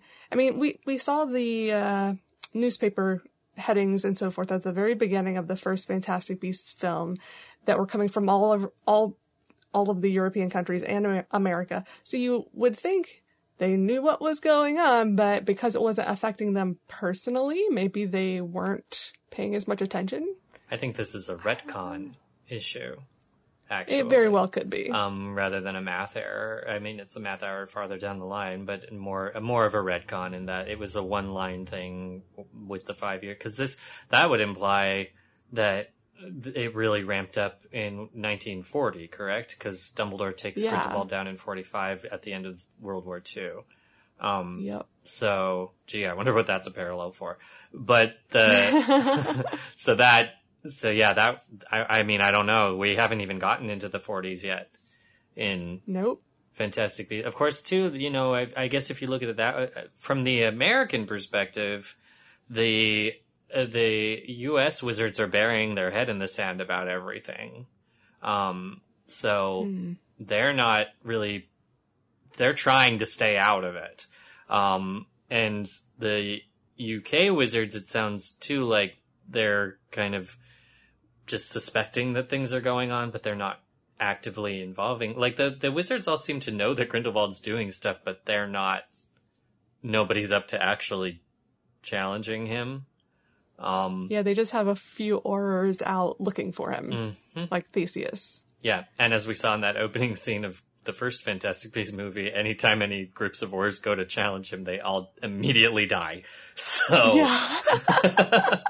so I don't know. Is it just that? Was there just a call for Dumbledore? Like, Dumbledore, we need you. Bat signal. Go fight Grindelwald. And he's like, I'm going to wait 5 years. So is that like literally what they're just saying? Like, oh, we asked him to. We literally asked him to, and he waited 5 years. That'll be interesting, seeing as at least the ministry, the UK ministry, seems to be questioning Dumbledore already about stuff in the second movie. Yeah. So, but maybe kind of like what you're saying, Parker, there was a International Confederate of Wizards call upon Dumbledore around 1940. And let me see, Parker, you were talking about the explanations that Rita gives for his delay. Yeah, I never trust Rita's heater. She just wants everything to be salacious as possible. Yes. I suspect she's a beetle. I'm not sure, though.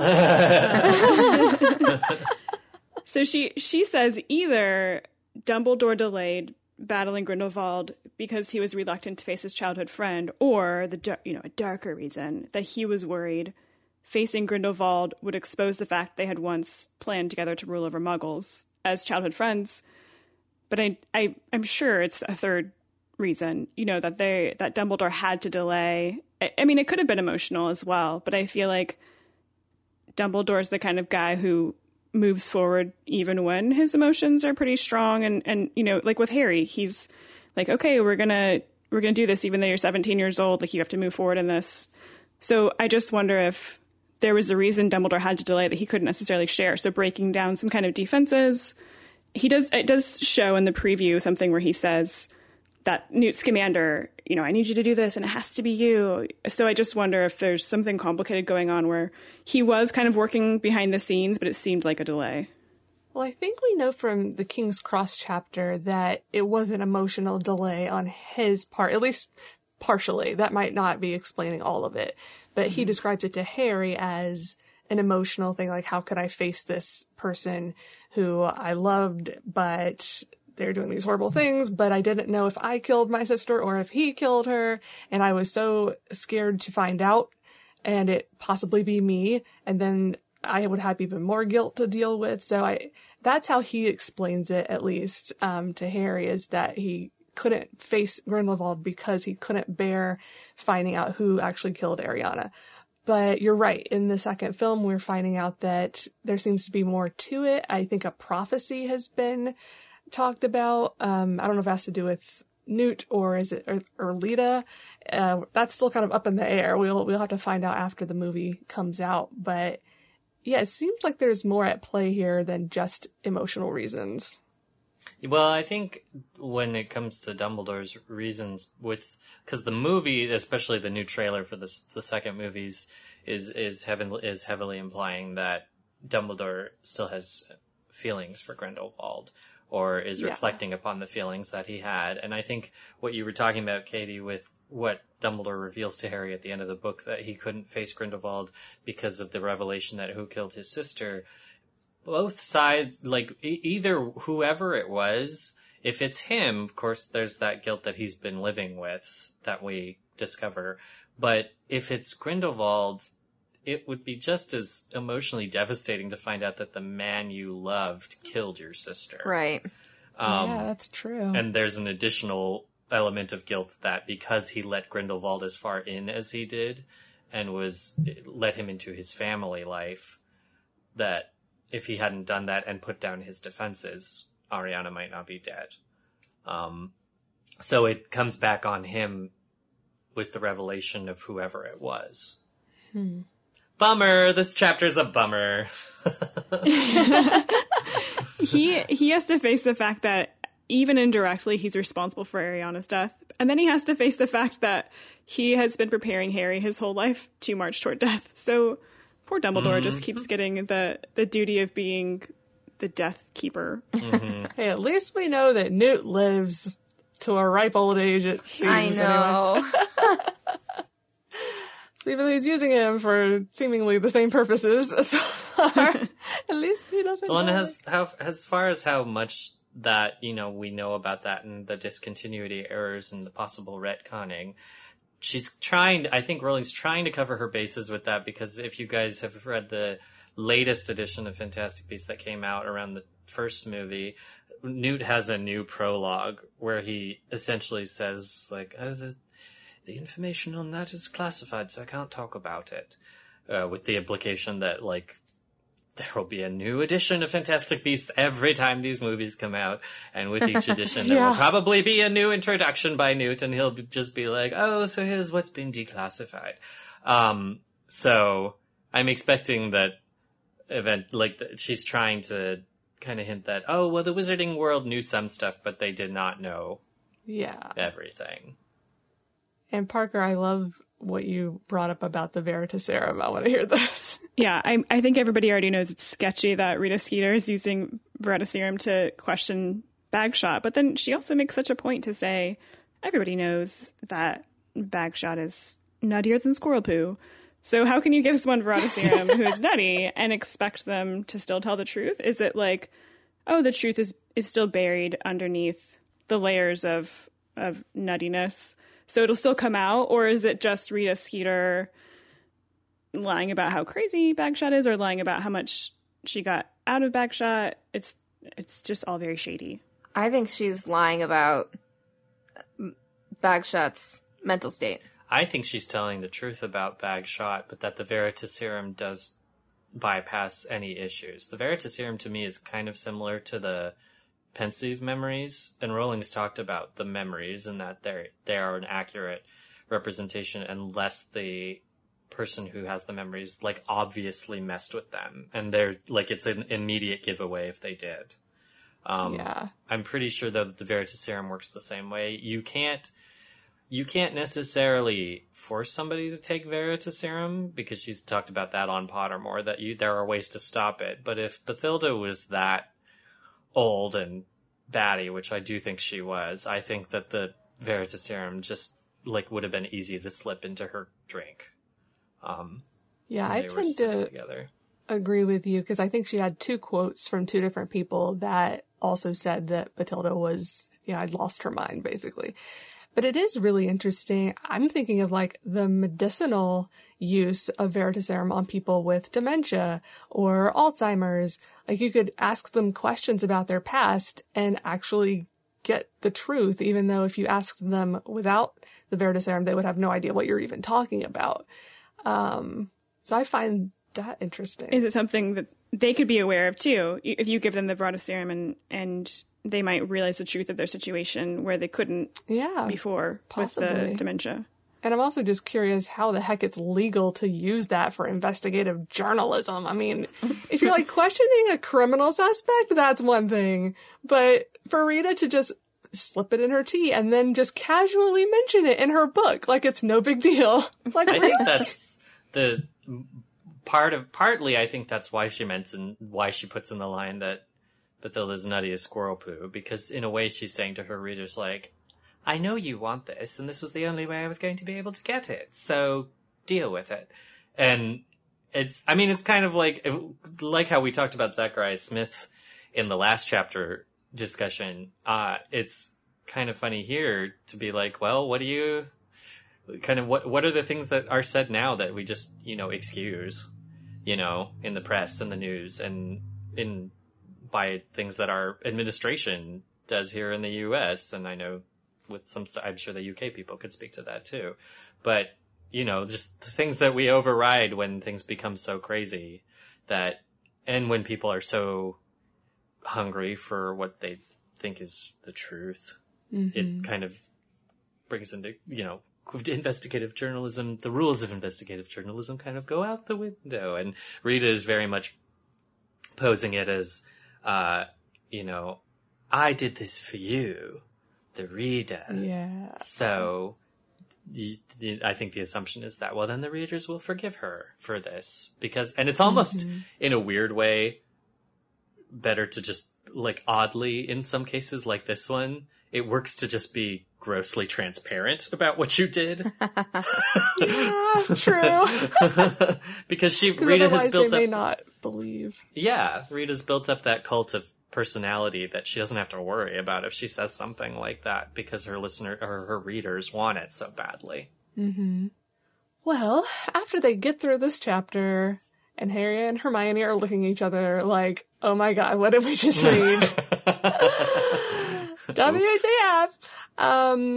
So poor Harry just continues to go down this rabbit hole of horrible feelings. It says, some inner certainty had crashed down inside him. It was exactly as he had felt after Ron left. He had trusted Dumbledore, believed him the embodiment of goodness and wisdom. All was ashes. How much more could he lose? Ron, Dumbledore, the Phoenix Wand, ... And we know that he loses his own life, even at the end, but he doesn't lose everything. Thank goodness. But at this point, he's feeling like he has lost everything and he has no idea what to do next. So he's just in the depths of despair, and I feel so bad for him. It was funny. It's kind of a lesson, though, not to ask, how much more could I lose? Well, your life. No, I was just thinking it was funny because I think, Parker, you were saying earlier when Hermione comes out of the tent, it was interesting to kind of think about what she might be thinking. And I can tell you what she's thinking now. She's thinking, shh.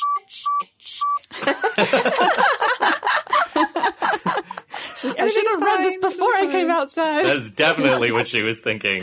Like, yeah, that more because it's great. Like, that's another thing about how Rowling writes things. I love that she has a weird sense of, and it's not necessarily funny. It kind of is in this situation a little bit, that Rowling has a good way of writing, almost writing out comedic timing. And it's great because Harry just turns to Hermione and she writes basically that Hermione was mortified and she slammed the book shut and took it away.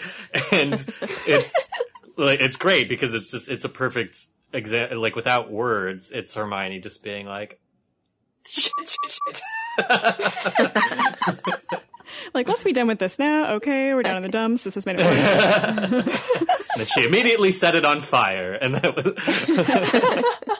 Why do I always have to take a book with me everywhere I go? I'm sure that Harry would not have been quite so devastated if he hadn't just felt betrayed by his best friend and lost his wand. Yeah. I mean, the whole near-death experience is terrible. But he even says, oh, Dumbledore has betrayed me just like Ron betrayed me.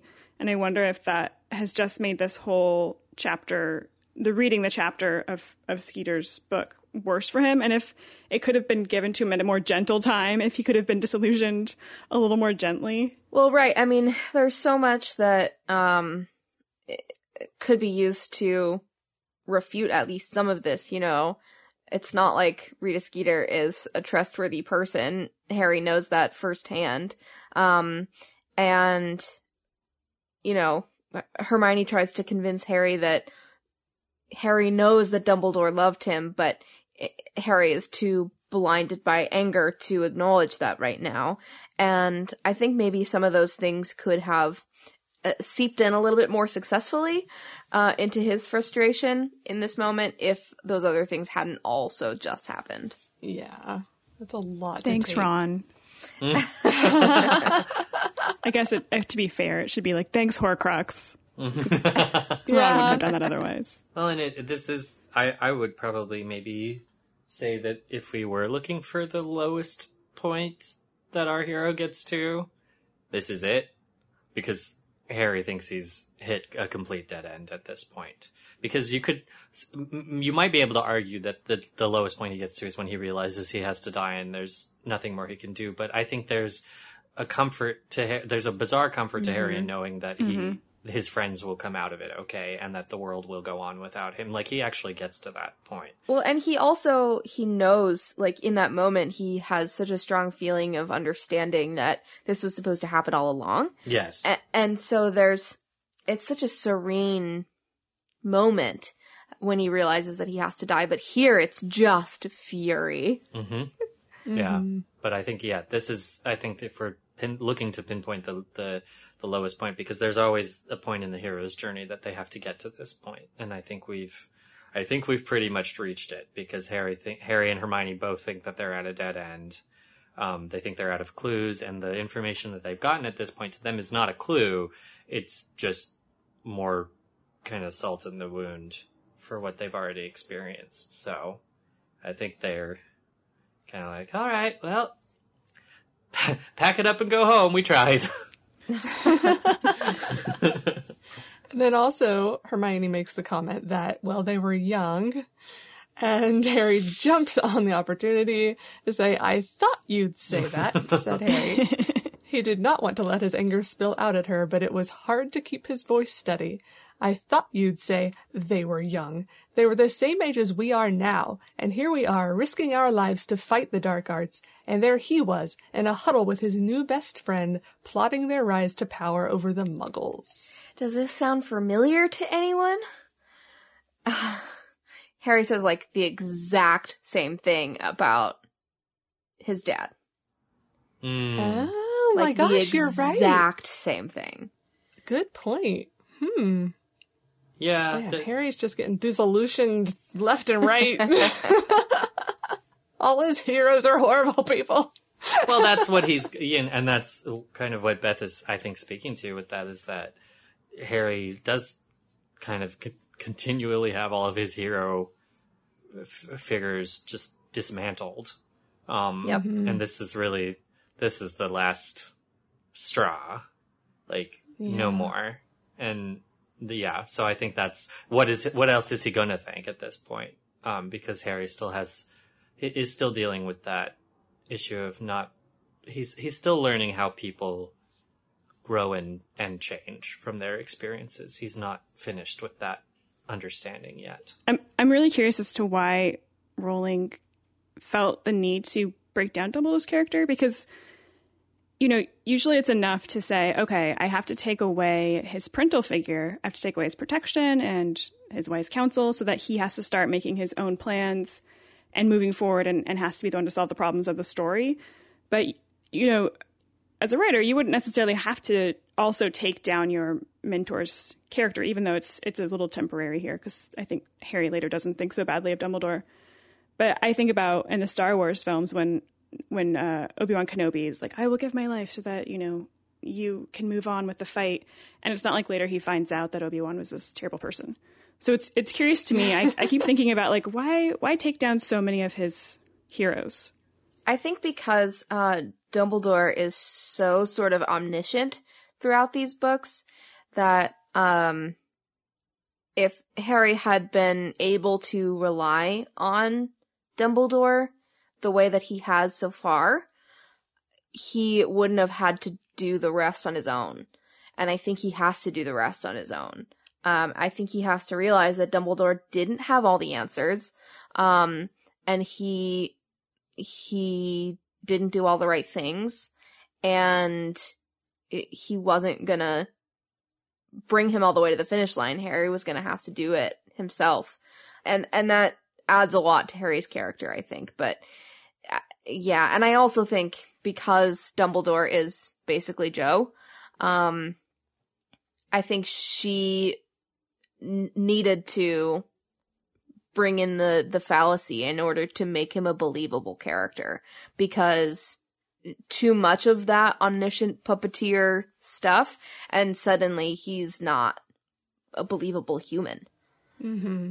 It does a good job of making him a more interesting character. I keep asking myself, could the plot have stayed exactly the same had we never found out that Dumbledore had been friends with Grindelwald? If that had never been part of the story, wouldn't it have still taken the same turn? Like, wouldn't the plot have still had the same exact direction? Is this just really good character building, but not necessarily an effect on the direction the story takes? That's super interesting. And I think what I said before about Harry's rant about being frustrated that Dumbledore left him with nothing, that is a representation of the reader's frustration with Dumbledore as well, at how little Dumbledore left Harry.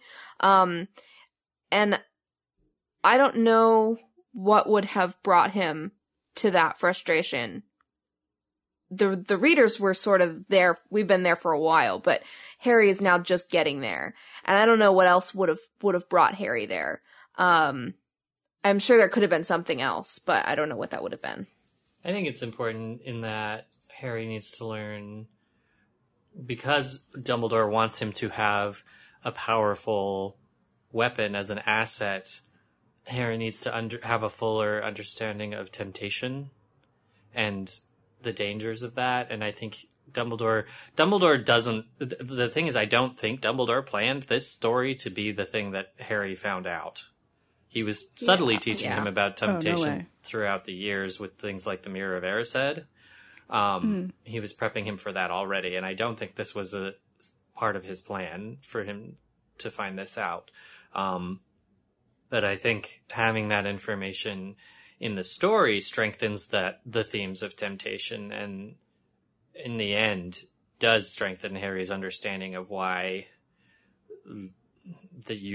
Dumbledore wanted Harry to have a proper internalization about how to deal with the Hallows and mistakes that had been made with the Hallows. Like, I think part of it was he was also trying to help them understand that with the Tales of Beedle the Bard, but that I think wouldn't have been that wasn't as strong as his personal piece. That's another thing that Dumbledore makes as a mistake, because Harry relates better to personal experience than he does to stories and anecdotes, because that's Hermione's job, and Hermione's there to translate for him. But Harry takes that stuff at face value compared to Hermione. Harry needs personal one-on-one experiences that other people have gone through. Well, speaking of Hermione, Parker and Beth, you both had some great comments about how she reacts to Harry after this revelation. Shit. Apart from that.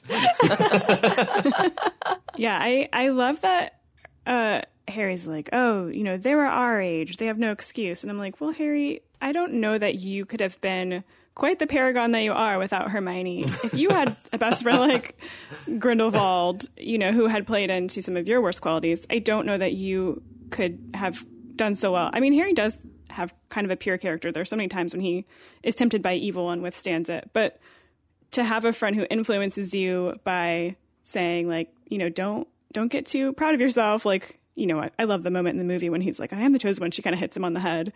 But she also tells him right in the first book, the most important things are friendship and bravery. And that's what she encourages him throughout the series. She encourages those qualities in him, while Dumbledore didn't really stand a chance when he has somebody playing on his weaknesses at the weakest time of his life, when his parents have died and he's on his own. Yeah, and I think Harry has some pretty strong imposter syndrome. Like, he says all the time, I didn't do anything. It was just luck, I really am not a powerful wizard. And he feels like all of the attention was thrust upon him and he doesn't deserve any of it. And so I think Hermione calming those tendencies for Harry is really important. The fact that she even notices that, because I don't think that Harry is very open about it.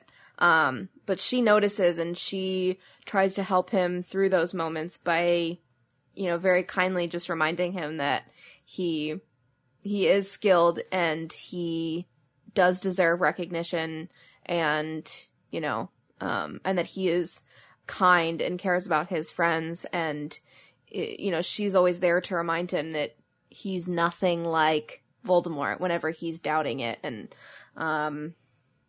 yeah, what a good friend. Yeah. Definitely. Thanks, Hermione. And Michael, I would love for you to read these next few quotes from Hermione and Harry. Oh, okay. So yeah, by this point, they're kind of in the middle of Harry's just, like, shouted at the top of his lungs. So Hermione's I think she's trying to kind of bring him down. And she says, He changed, Harry. He changed. It's as simple as that. Maybe he did believe these things when he was 17, but the whole of the rest of his life was devoted to fighting the dark arts. Dumbledore was the one who stopped Grindelwald, the one who always voted for Muggle protection and Muggle-born rights, who fought you-know-who from the start and who died trying to bring him down. Rita's book lay on the ground between them, so that the face of Albus Dumbledore smiled dolefully at both. Harry, I'm sorry, but I think the real reason you're so angry is that Dumbledore never told you any of this himself. Maybe I am, Harry bellowed, and he flung his arms over his head, hardly knowing whether he was trying to hold in his anger or protect himself from the weight of his own disillusionment.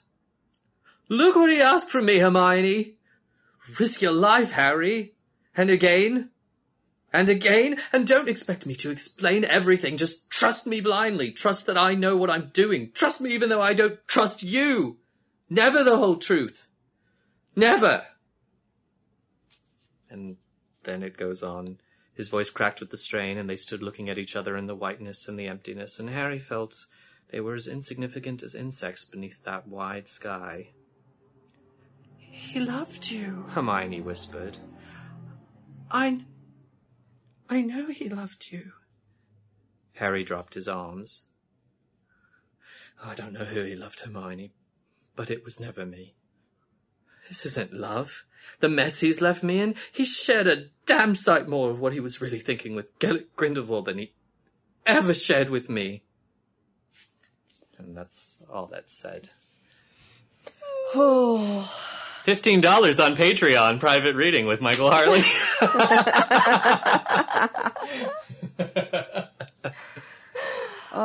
Claps. Claps. Harry is so justified in being angry. Yeah, he is. Yes, he is. Part of me wants to be like, don't worry, Harry. It's just that a writer can't have all the information divulged at once. You have to encounter it slowly. So it's really, but of course it's not like in the story of me. So it's fine, Harry. You're in a book. It's going to be fine. Just start singing the never-ending story theme and fade away. No, I was thinking when reading this chapter about how, and I will try not to speak too much on her behalf, but Rosie talks a lot about on the show about how she has a lot of frustrations and problems with Dumbledore as a character, and that she really doesn't like him very much. And I think this chapter is a root for a lot of readers who feel that way. Because it does bring to light, in very much the same way that the Prince's Tale chapter brings to light, like, the quote-unquote positive traits about Snape and his hidden depths. This brings to light the very dark and negative aspects of Dumbledore in this chapter, and I think that it was great that you kind of how you were saying, Parker, about why does Rowling do this? And I think this is unusual, especially in a lot of young adult fiction that was out at the time, to take characters that are beloved and just tear them to pieces for readers and create these really sharp debates within the fandom about these characters. Sometimes that doesn't even happen in the best adult fiction out there. Yeah. There's I think a great example I think of a recent one was Go Set a Watchman, which completely broke down Atticus Finch in ways that people That's why I won't read it. Yes. I know, I can't read it. And I haven't read it either, but I from what I understand, and what I've heard, I know some of the stuff that is revealed about Atticus. And of course there's certain differences there that aren't worth getting into, of course, about, the conditions under which it was published and the permissions that Harper Lee gave and how old she was and whatnot. But the idea that, you take this character that is just so universally beloved and you introduce character flaws later in the game or farther down the line that don't seem to necessarily line up with actions they had performed before, it does really make for just thoughts that linger long after you've read the book, because we're still talking about Dumbledore and who he is as a person long after this is, it's 2018 now. So we've got 4 more movies to find out more about him. Yes. Well, and that's a good point. Is the new information about Dumbledore going to enrich this sort of questionable gray area of his personality, or is it going to remove some of this richness? Yeah, if he gets redeemed too much, it takes away a little bit from the truth in this book that power corrupts and that Dumbledore had to learn that lesson the hard way. And if it kind of goes back and shows him like, oh, you know, he wasn't quite as into the idea as Harry thought, then does it lessen the impact of the idea that you have to resist power. Right. And it goes back to, Michael, what you said earlier was that sometimes it's the most powerful to leave things unsaid in a story. And this is one of those areas where I get nervous that the more that gets said, the less nuanced it'll be. And I mean, I am always a proponent of like, wait and see. I don't want to judge it before it happens, but I am a little bit concerned about that.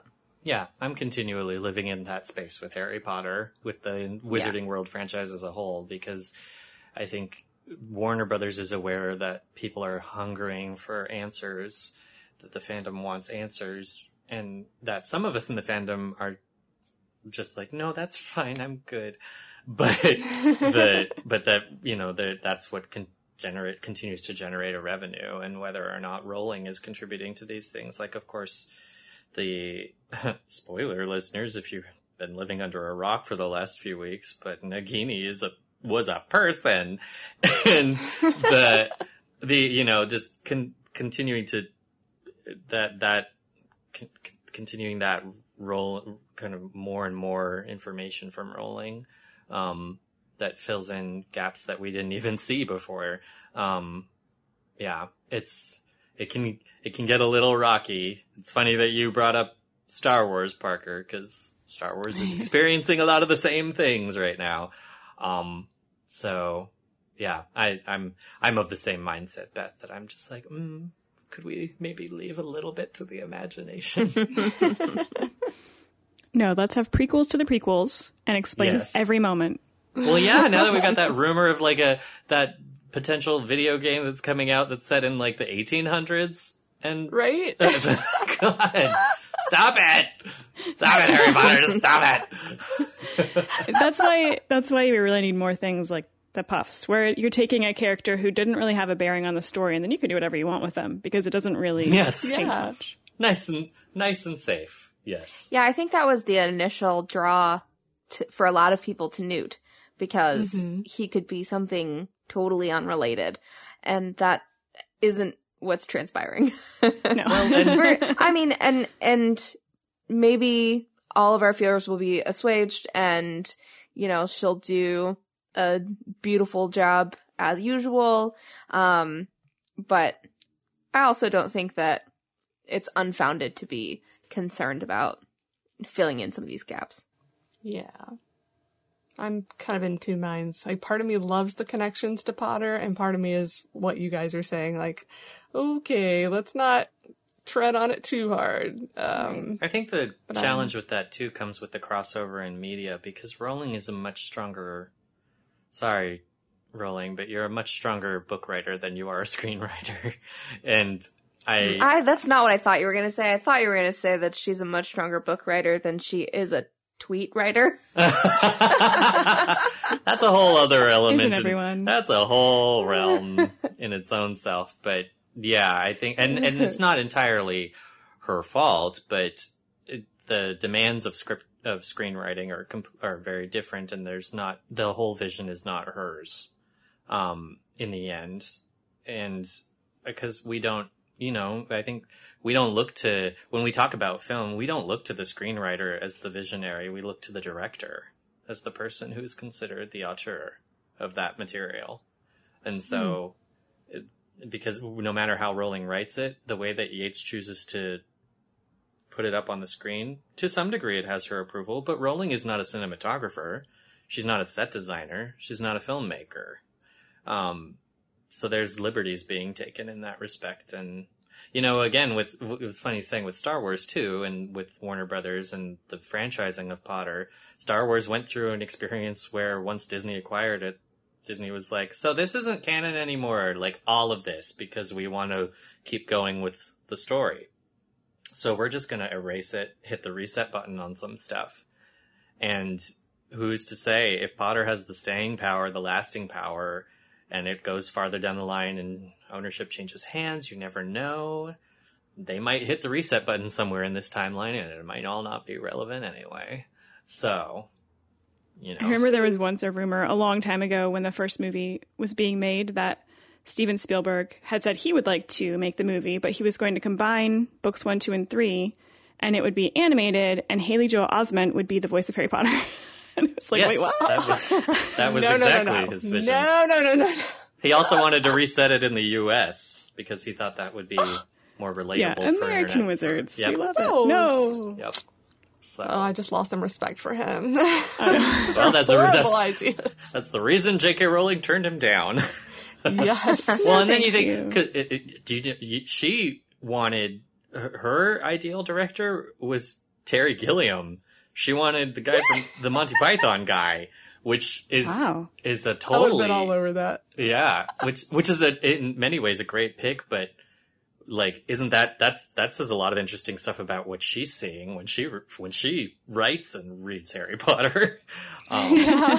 She's like, it's basically Monty Python with wizards. Yeah. Now I'm just imagining them walking all around Hogwarts, the Ministry of Silly Walk style. Yes. That's just how wizards walk, you know? She's never mentioned it, but it is. Clearly. Well, there are a couple of other points I want to make regarding the upcoming movie, but before we do that, Beth and Parker had some great comments about Hermione reassuring Harry that he is loved by Dumbledore, and I wanted you guys to have a chance to explore that. I think the only thing I'd want to say about that section and why I wanted to read the narration is I love the picture that Rowling is painting with putting the book between Harry and Hermione. It's great that she visually splits them on how they leave this chapter feeling about Dumbledore, because it creates additional tension to lead up into the next chapters, because Hermione still has she's still hanging on to the Dumbledore belief that he might have some secret plans, and Harry's given up completely on Dumbledore, I'd say. I wonder if she's holding on to that because she feels like that's what's going to hold Harry together, and so she kind of has to believe that Dumbledore had more of a plan because she's afraid that Harry's going to fall apart otherwise. Yeah. Yeah, that's She's also holding on to it because it's a book, and I'm not gonna let that stay out in the snow and get all wet. I also have to say how amazing it is that how perfect this all fell into place when you consider that Rita Skeeter was not part of the original Goblet of Fire draft. Yeah. Like, that's amazing that she fell into just the right place, because to build Rita up from books 4 to 7 perfectly sets up this lack of assurance for Harry and for you, the reader, about what Rita said and about how much of it was true. Because we know to some degree by now that some of the things she says is true, but not all of it is. But we don't know. Right, she had to build Rita as a character that was credible enough that they wouldn't just completely disregard all of this as false. And Rita's also an extremely compelling writer. Like, we see characters constantly throughout the books believing Rita, even though the trio was like, are you kidding me? Like, you know that she doesn't tell the truth, but people are still always falling for her. And now, you know, this is potentially an opportunity for even these characters to fall for what she's saying. And we can't trust that none of this is true. We also can't trust that everything is true. And yeah, that was really masterfully done on her part. Yeah, Harry has literally been a victim of her writing, and he's choosing to take pretty much everything she's saying as truth. Mm-hmm. Yeah. So, isn't that... Well, and some of that may be because he suspected that Voldemort? Gosh, it's late at night, guys. That he maybe suspected that Dumbledore wasn't sharing everything with him, that there was so much more to Dumbledore than what he was allowing Harry to see, and having that just blow up in his face is more than he can handle. Yep, that's the backfire part of Dumbledore's plan of not getting close to Harry and not being personal with him, is that somebody else spilled the information before he did. Yeah. Weird that he didn't see that coming. Like, did he just think that, oh, no one's going to find out about the mistakes of my past? Or was it just too hard for him to be like, hey, just in case someone else tells you about this later, I'm going to tell you a few things from my point of view. But I could see how he would just be too, he's really ashamed of all of this. So it may have just been too hard for him. But I think strategically, it would have been smart of him to just mention it a little bit before he died. As Michael said previously, like, he never thought that this would ever come out, that, there was no way that anyone would find out about it. It was so buried far into his past, and he never told anybody about it. Like, the only person that knew was Bathilda Bagshot, and, she would never have intentionally betrayed Dumbledore. So the fact that this was able to surface is kind of miraculous. Mm-hmm. Yeah, he's probably betting on it not ever coming out. Right. I think Dumbledore has a bit of a problem with, and we see it in Goblet of Fire, but he has a bit of a problem with underestimating Rita.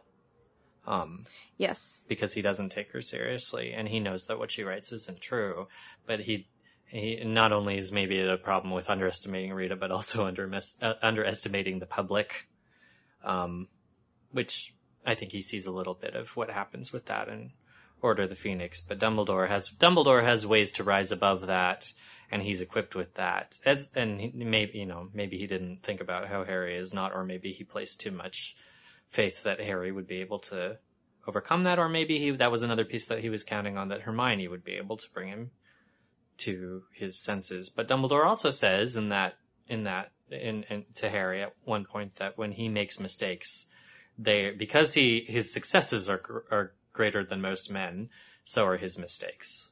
And I think this is a case of that, where Dumbledore couldn't have he planned for a lot, but he could not have planned for every single thing. I'm going to start using that excuse for myself. If I do something wrong, I'll be like, well, my successes are so great that of course my failures are also great. Maybe not true, but it sounds nice. So it's just occurring to me, as we're talking about, like, how Dumbledore didn't see this coming. Grindelwald was still alive, right? Like, as Rita was writing this book, Grindelwald was still alive. Yep, he's in prison in Ermengarde. Right, so why didn't she try to interview him for this? Maybe Did she just think that he wouldn't tell the truth? She tried to, and the guards were just too powerful for her to get past. Well, then she should have transfigured into a beetle. As a beetle. And crawled through the cell doors. Actually, yeah, she probably could have done that. She Just probably snuck in could. and tried They to have have a anti-beetle conversation. charms. Keep the louse out of the prison. More secure than Hogwarts. I think it's pretty clear that Grindelwald is not the same person when he died than he was, during the height of his power. We don't know how much he changed, but do you guys think that if he wasn't, like, hidden away in prison, that he would have spoken up for Dumbledore during this? I'm not so sure. I mean, well, like, after this came out, maybe, but Yeah. if she had just come to him wanting the story, I don't think he would have divulged it. But yeah, after she got it from Bathilda, maybe he would have wanted to respond and paint Dumbledore in a better light, because, like you said, we can see that he is a different person by the time he dies, because he does not help Voldemort. He shows regret at the end of his life. So I think, I can't really imagine what he would have said. It probably would have been kind of short and sweet, but just, Dumbledore was an infinitely better man than I ever was. Something like that. And I went on to do all this completely on my own. He changed his mind and did not agree with my ideals, my methods, any of this. Well, maybe he did say that to Skeeter, and she was like, that doesn't fit my book. I need something. Oh, wow, that would be cool. Well, and we don't get to read the whole book. So Yeah, That's true. true. Uh-oh, the end was like, actually, turns out Dumbledore was a great guy. Everything I've written up to now. Oh, Harry, if only you could finish a book.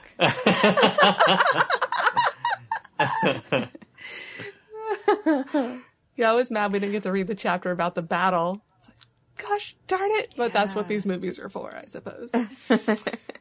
Well, speaking of the movies, I figured we could wrap this up real quick because in the original episode of Alohomora, where you guys discussed this chapter, the only thing you had to go on as far as Dumbledore and Grindelwald's relationship being one-sided or not was the old quote from Jo from 2008, where she says, regarding Grindelwald, I think he was a user and a narcissist, and I think someone like that would use the infatuation. I don't think that he would reciprocate in that way, although he would be as dazzled by Dumbledore as Dumbledore was by him, because he would see in Dumbledore, my God, I never knew there was someone as brilliant as me, as talented as me, as powerful as me. Together we are unstoppable. So I think he would take anything from Dumbledore to have him on his side.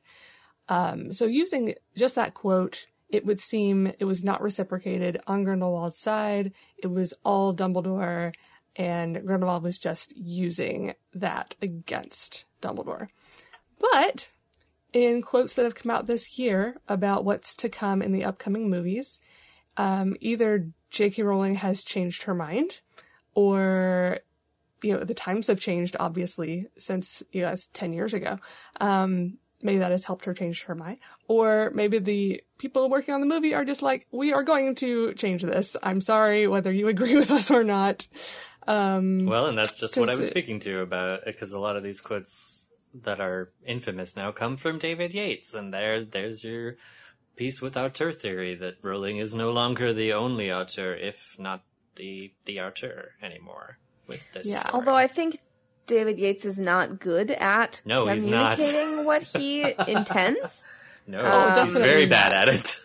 That's why we have two quotes from him and one from Johnny Depp that I think shed some light on it. But again, we won't know until we actually see the films. Yeah, Johnny Depp must have known we were doing this episode, because he kind of just said this. Yeah. So the first quote we got from David Yates in January of this year, he says, not explicitly, Yates replied when asked if the film makes it clear that Dumbledore is gay. But I think all the fans are aware of that. He had a very intense relationship with Grindelwald when they were young men. They fell in love with each other's ideas and ideology and each other, which implies that it was two-sided. And then recently in an Empire magazine interview, David Yates said, Yates told Empire magazine that he was misunderstood when he spoke about Dumbledore's sexuality. In that earlier interview, I didn't say Dumbledore's not gay. He is. This part of this huge narrative that Jo is creating doesn't focus on his sexuality, but we're not airbrushing or hiding it. The story of the romantic relationship isn't there in this particular movie, but it's clear in what you see that he is gay. A couple of scenes we shot are very sensual moments of him and the young Grindelwald. So again, that seems to lend credence to it being two-sided. I don't know. I feel like you could read it either way. I feel like you could read it that, they fell in love with each other's ideas and ideology and each other. And I think you could read that in the lens of Jo's comment, that you read previously about him being dazzled by Dumbledore, and, sort of falling into a more intense relationship, even though I don't think that they felt the same way about each other. And then the second quote, where he says, a couple of scenes we shot are very sensual moments of him and the young Grindelwald. Again, I don't think that those, have to be explicitly romantic. I think, depending on how they're portrayed, I think they could be very, romantic from one side and, very, very different from Grindelwald's side. I don't quite know, but I think there are definitely ways to play that. Well, I would agree with you, and then we can get the thing from Johnny Depp that talks about it from Grindelwald said. So, first question, what does Grindelwald think of Dumbledore at this point? Johnny says, I think he's just waiting. He's looking forward to their inevitable showdown. I think there's probably a lot of residue left over from days gone by. They quite bonded, you know. When you loved someone and cared for someone, and it arrives into a combative arena, as it has with Dumbledore and Grindelwald, it's very dangerous when it becomes personal. Second question. There's been lots of focus on Dumbledore's sexuality and how much should be in the film, but very little speculating about Grindelwald. What's your take on your character's sexuality and how much of that is apparent in the portrayal? He says, I think it should be left up to the audience to feel it first, and when the time comes, it makes the situation with Dumbledore all the more intense. I think there's a jealousy with Scamander. He sees Scamander as Dumbledore's protege, his boy in a way. That in itself is enough for Grindelwald to want to take Scamander down in a way that is ferocious and eternal. So why would he be jealous if He's he like a never love triangle now? It's very... is that what he's implying? What was that? Is Depp implying that it's turned into a bit of a love triangle? With Scamander. He says he's jealous of Scamander, but... Yeah, I don't think he really thinks just of his attention? That Dumbledore and Scamander have a relationship, but he sees that Newt is important to Dumbledore, that they have some kind of close friendship, and that's enough to make him jealous, whether he thinks it's romantic or not. I agree, and I think that's the love that he's referring to. I don't think it's a romantic love from Grindelwald's part, but I do think he did love Dumbledore. I think, you know, in a lot of the ways that people love and care about each other non-romantically. And I think that makes it all the more crushing that he used that to manipulate Dumbledore. Like, that's, like, the fact that he was able to turn that around into something sinister is really disturbing. What do you think, Michael? I've always gotten the sense that Grindelwald is a sociopath. Yeah. With the way that he is described, and that I think with his time in Nuremberg, for the way I read based just on the book, the way I read it is that Grindelwald was just completely driven by power and obsession and greed, and his goal of dominance over Muggles and taking power. But I think during his time in Nuremberg, and from what Harry says to Dumbledore, there's an implication that he, by being basically in what's implied to be solitary confinement, he is able to kind of break through to realize that Dumbledore was a good person, and that he was fortunate to have had to have known him and had a relationship with him, whatever the level of that relationship was.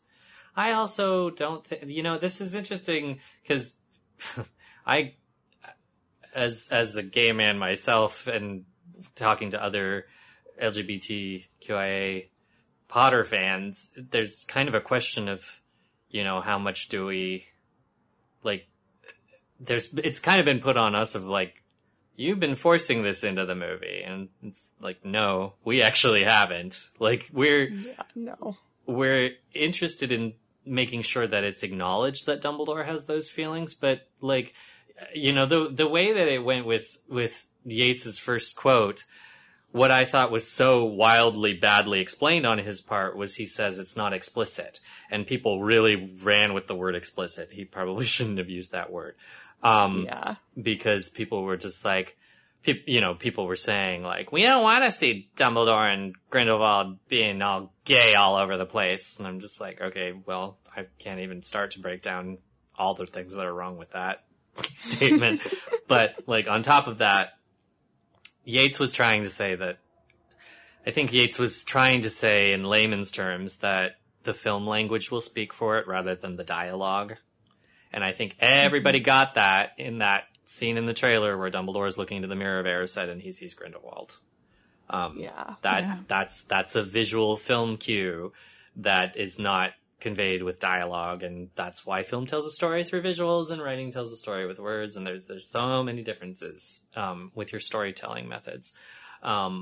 So Yates misspoke, And I thought that's what he meant when he misspoke, but it was badly done on his part, because then it did start this discussion of how much do we want to see of Dumbledore and Grindelwald being sexual. And I think Rowling just clearly implied with her statement about when she revealed Dumbledore's sexuality that Dumbledore and I would call Dumbledore and Grindelwald, if anything, I would call them sapiosexuals, which is that they are both attracted to intellect. And they're not, I wouldn't necessarily, while there may be a physical aspect to that for the two of them, I don't think it probably got that far. And it seems to me from Rowling's quotes that Grindelwald pushed, if there ever was an opportunity that Dumbledore saw, Grindelwald probably pushed back on that. But Dumbledore, being young and naive, probably just let his feelings get in the way and probably held out hope that there might be something when there wasn't anything there on Grindelwald's side. I don't know. I don't feel like the movies need to do much more than just show that Dumbledore has that attachment and that Grindelwald knew enough to take advantage of it. Right. I don't need to know if Grindelwald reciprocated or not, honestly. Like, I would be interested to find out, but I don't need that. I do need for them to not airbrush or hide the fact that Dumbledore is gay. So I'm glad that he said they're not doing that, that it should be obvious that he is.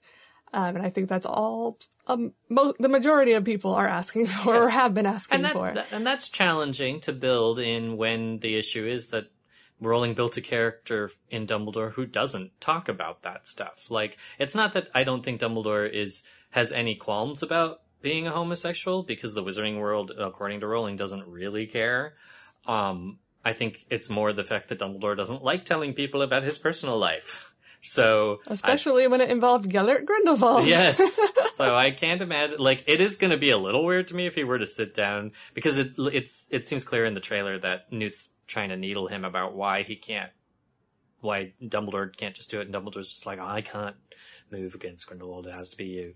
And, like, it would be weird if he was just like, so let me tell you about a golden summer. I was 16 and this beautiful boy walked into town. And it's like, no, that's not going to happen. And if it does, it's going to be weird. I think it'll just be flashbacks and mirror scenes. I think I've even seen quotes saying that we're not going to get it all in the second movie either. We're going to get glimpses of it, but there's still more to come. But I wanted to include that just because in the last episode on this chapter, we had less to go on. We only had that first quote from 2008, and now we have more to go on, and we're really interested in seeing what actually is shown and what we find out through these movies. I think people... Yeah, I think Oh, go ahead, Parker. We need to understand the emotional context of their final confrontation. So whatever it takes to understand how they feel when they go into finally facing each other is what we need. That's a great way to put it, because I think it's important to have a distinction between that and what I think might be a fan service desire for Dumbledore to get some kind of happy or some kind of positive resolution with his relationship with Grindelwald. I think the fans are looking for a resolution with that, but it doesn't work with Dumbledore's story to have a resolution. No, that's that's a massive part of his character, is that there was no resolution. Yes, you can't Or have it. if there ever was any, it was when he defeats him, maybe or maybe not, he finds out at that point who killed Ariana. We don't even know if he ever found out for sure. God, he definitely isn't supposed to find out. I think that's why it's important to have Newt play a big role in the movie, because if the movie is leading to this really fraught confrontation between Dumbledore and Grindelwald, and it can only end with, this is sad, I had to defeat my former friend and face the death of my sister yet again. There needs to be something, but and yet, my friendship with Newt Scamander and the rest of the wizarding community has, been boosted by the fact that we had to work together, and the whole theme of friendship conquers the day, there just is in Harry Potter. You have to have some kind of positive outcome after all of this. I guess I'm just hoping that the movie doesn't have like a super depressing ending. Like there's got to be something that we get at the end. Yeah, well, yeah, and that ties in, I think, too, to what we discussed near the top of the episode about what is going to set Grindelwald apart as a character from Voldemort. Because, and what is the story that Rowling is trying to tell us, and what values is she trying to instill in this story that set it apart from Potter? How is this not a repeat of Potter, basically? And I think it's that good people fall into the traps of Grindelwald's power. Like, it's not just evil people that are following him, because he makes his view of the world so appealing. And that's way scarier. Like, evil is evil and really identifiable. And when good people start making questionable decisions, that's when it's really frightening. And that's definitely something that the marketing has been pushing about. You know, their tagline is "Who will change the future," and all of the imagery is in different, like constantly in each poster they're doing. I know it they keep changing it, but they're splitting the group. The questions about Theseus and Lita and Queenie, even we have no way of knowing at this point how it's going to play out. Yeah. Whew. Well, listeners, head on over to Speak Beastie for more theorizing.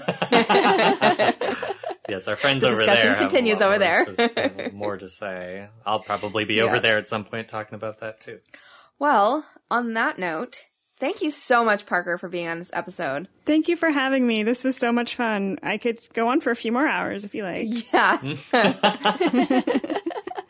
We could quiz each other. We could answer trivia questions. Isn't that what everyone wants? I think you can use that Willie Witterson's one. That was good. I love that. Yeah, that was good. Well, yes, Parker, you were a great guest. It's always fun to have a writer on the show to take apart. I especially loved your questions about things like why does Rowling break down Dumbledore in that way. It's great to hear that from the perspective of a writer of how Rowling approached things, and how other writers afterwards have been inspired by her work, or Yeah, I've definitely been very inspired by her work. And I like talking about both aspects. Like, let's look at it as if these things are a real world and actually happen, and what were the motivations then, and then looking at it from the other side, which is, why would the writer do this? You can never know for sure, but just conjecturing is so interesting. Yeah. And listeners, I can also speak very positively to Parker's writing, because I actually, long before I knew she was ever going to be on an episode of Lohamora, I read her previous book, Where Futures End, which was excellent teen fiction, and you should definitely pick it up. Maybe you'll have as many questions as I do. Y'all know that I'm constantly talking about Cloud Atlas on the show. If you want the teen version of Cloud Atlas, go read Where Futures End. It is referred to as the Teen Cloud Atlas. I think it says it on the cover somewhere. It's like, this is the Teen Cloud Atlas, just because I love Cloud Atlas. Thank you. Well, you were so looking forward to a cheerful end to Fantastic Beasts, and you don't give your readers that so much necessarily. Yeah, I think with the title, like Where Futures End, you have to expect it not to have quite a happy ending. And Parker, as a reminder for our listeners, where can they find you online? So you can find me on my website at parkerpvhouse.com, and also Twitter and Instagram at parkerpv, Peevy. And I did go to her website, listeners. There is a special little icon there just for you. And there's a little... Yes, play my puzzle. I would love that. That was so fun. Yeah, I'm still kind of playing with the puzzle, actually. I keep clicking back and forth to it during the episode. And listeners... I will solve this. And listeners, if you're interested in our next episode, our next topic will be the review of Harry Potter and the Cursed Child, because we've all seen it now.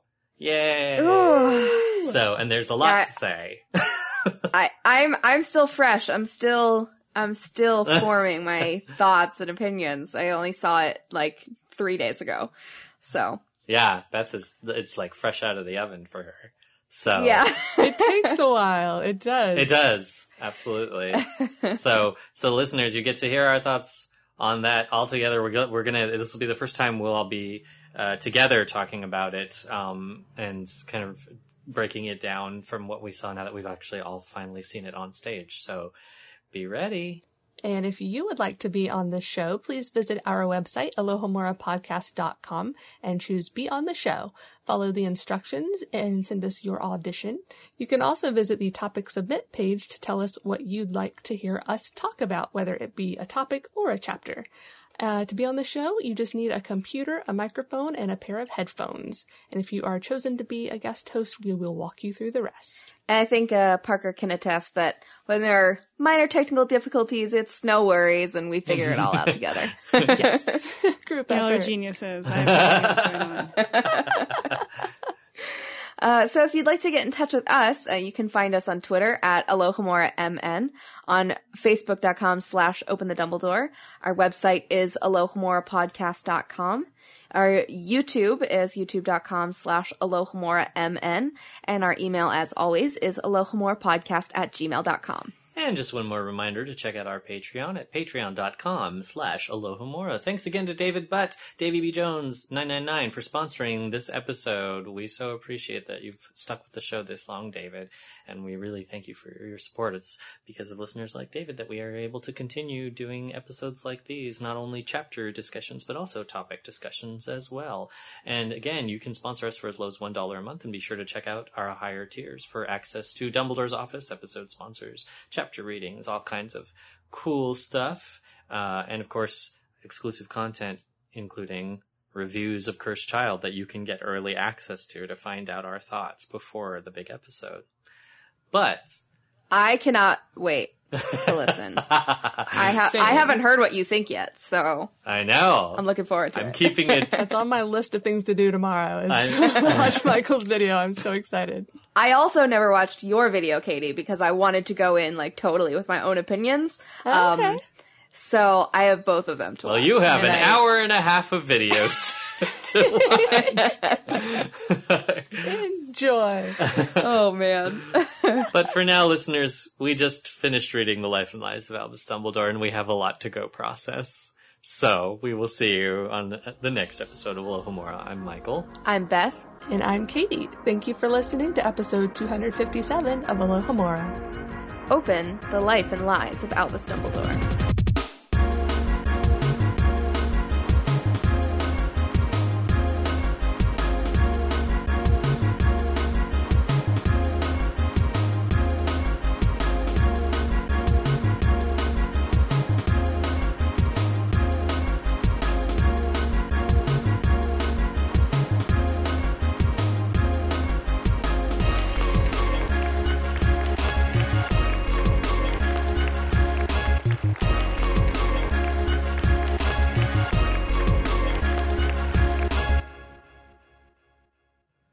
Open the Life and Lies of Albus Dumbledore.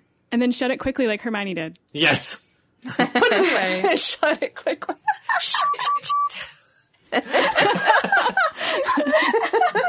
Just like the idea of Hermione just swearing uncontrollably. It's funny.